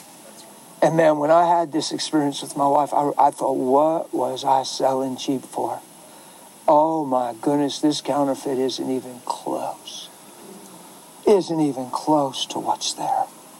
Go on a journey if you're married. Go on a journey if you're not married and say, I ain't going to sell for anything less than what he intended. And teach me that and connect me with somebody significant that's desiring that truth. Yeah? Yeah. So you ain't just ever caught just making out. That's such a low level. Wouldn't it be amazing to be more aware of his presence than anything you're experiencing in your body? Isn't that something? My wife said, when we first came together. So she said, I would rub her shoulder. It felt like I touched every inch of her body. She said, it was so overwhelming. She said, I never. And I said, well, that's because I was laying there crying, saying, God, you put so much love in my heart. I don't even know how to love her this way. I don't even know how to express this. Man, you got to help me. Love her through me. Help me. Love her through me. Holy Spirit. I was talking to the Lord like that. And it was like this supernatural experience that was beyond description. And then once you taste that, why would you ever go back to what was? Because it was so shallow and hollow. It was actually self-centered. My whole experience in that arena was self-centered my whole life till I knew Jesus. And I'm going to take Dan. Sorry, I'm that guy. No, I think everybody's fine. You to the car with yeah, I know. A few will. We just know that. No, we're good. But he's preaching in the morning at 10 a.m., so he needs to sleep. So I would ask that you guys kind of just let him go and let us walk to the car. What time is it? It's about 10:15. Oh, wow. I thought it was way late. That's not really late, but no, I'm okay. We'll go. It's up to you. I mean, I thought it was midnight, man. What do you want to do? I don't know. I'm a guy that sleeps 5 hours a night, man. All right, let's do a few more questions. I'm going to go to the bathroom myself. Okay? Right here? All right, I'll be back. I have 2 o'clock in the morning. So, I wanted to ask about bedroom time, but with the Lord. Like, what does that look like for you when you're being intimate with Jesus? Yeah, intimate with Jesus isn't an appointment. It's 24/7 kind of a reality in a sense where you can exchange love. You can just be with him. Did you ever, like, you're married and you walk through the house and you pass your spouse and you just grab her or you grab him and you know, I've seen ladies do this. They initiate it and they just say, I just love you, babe, or something like that. You know what I mean? I'll be driving in my truck. Father, just thank you. I so appreciate your love for me. It's so amazing how you open my heart to truth, and I just love you. Jesus, I don't even know how, words don't even express how grateful I am for everything you've done and the truth you show in my heart. Holy Spirit, thank you. You know what I mean? I just commune. And I'll read my Bible or I'll hear a song, and it'll say something or read something that means something to me. I'll just stop reading and go right into communication. That's amazing because that's exactly how you see me. I am absolutely that clean in your sight as I sit here right now. That's incredible. That your blood is that powerful, that you see me right now as if I've never sinned. And there's nothing that can stop us from being one. I'll talk to him like that all the time.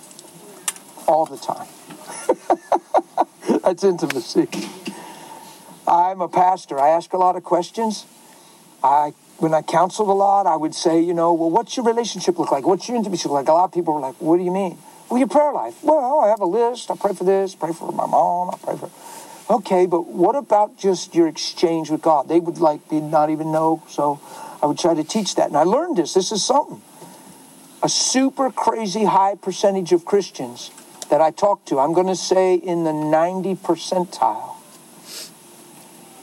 never acknowledged when they were all alone and initiated the acknowledgement of God loving them to him on their own. Never just said, thanks for loving me. Never just making supper in the kitchen and just dropping the ladle and reaching up your hands, ladies, in the kitchen. Father, just thank you for loving me. I so value who you are in me. And I so appreciate the way you see me, that you made me spotless and pure and clean in your sight. God, I love you and I want to grow in you and I just want to live in you and I want to be everything you've ever desired or paid for. I am so glad to be your girl. That's intimacy. Guy driving to work, thank you, Father, for the honor of life. Man, I used to think I'm heading to the grindstone. Are you kidding me? Life is a gift. Thanks for setting me straight and putting me into truth.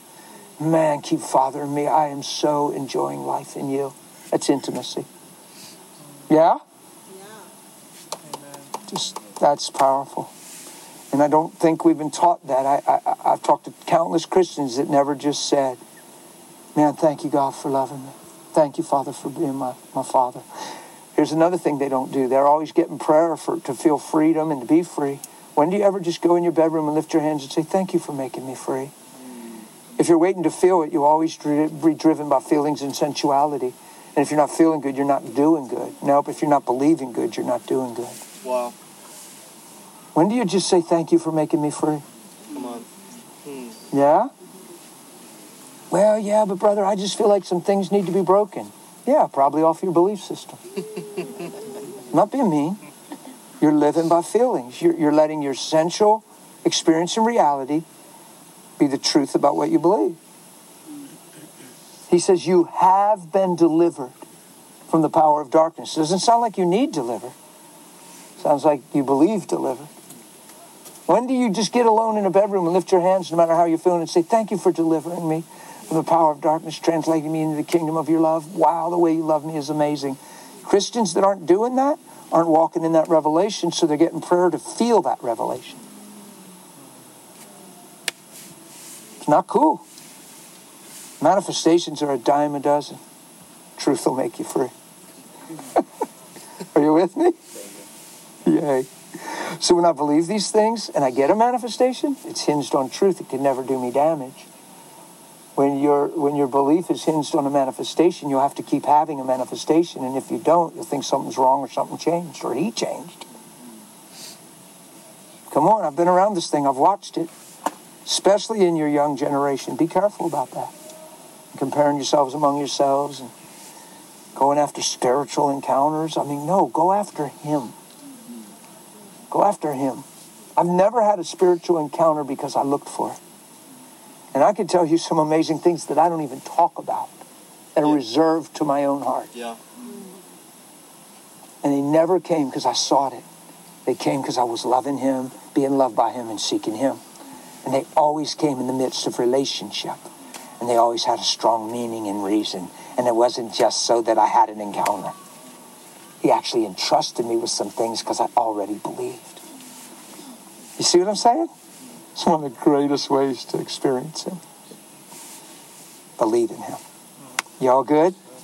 Yay. Doing marshmallows. Whoa. Dude. Oh, that's good.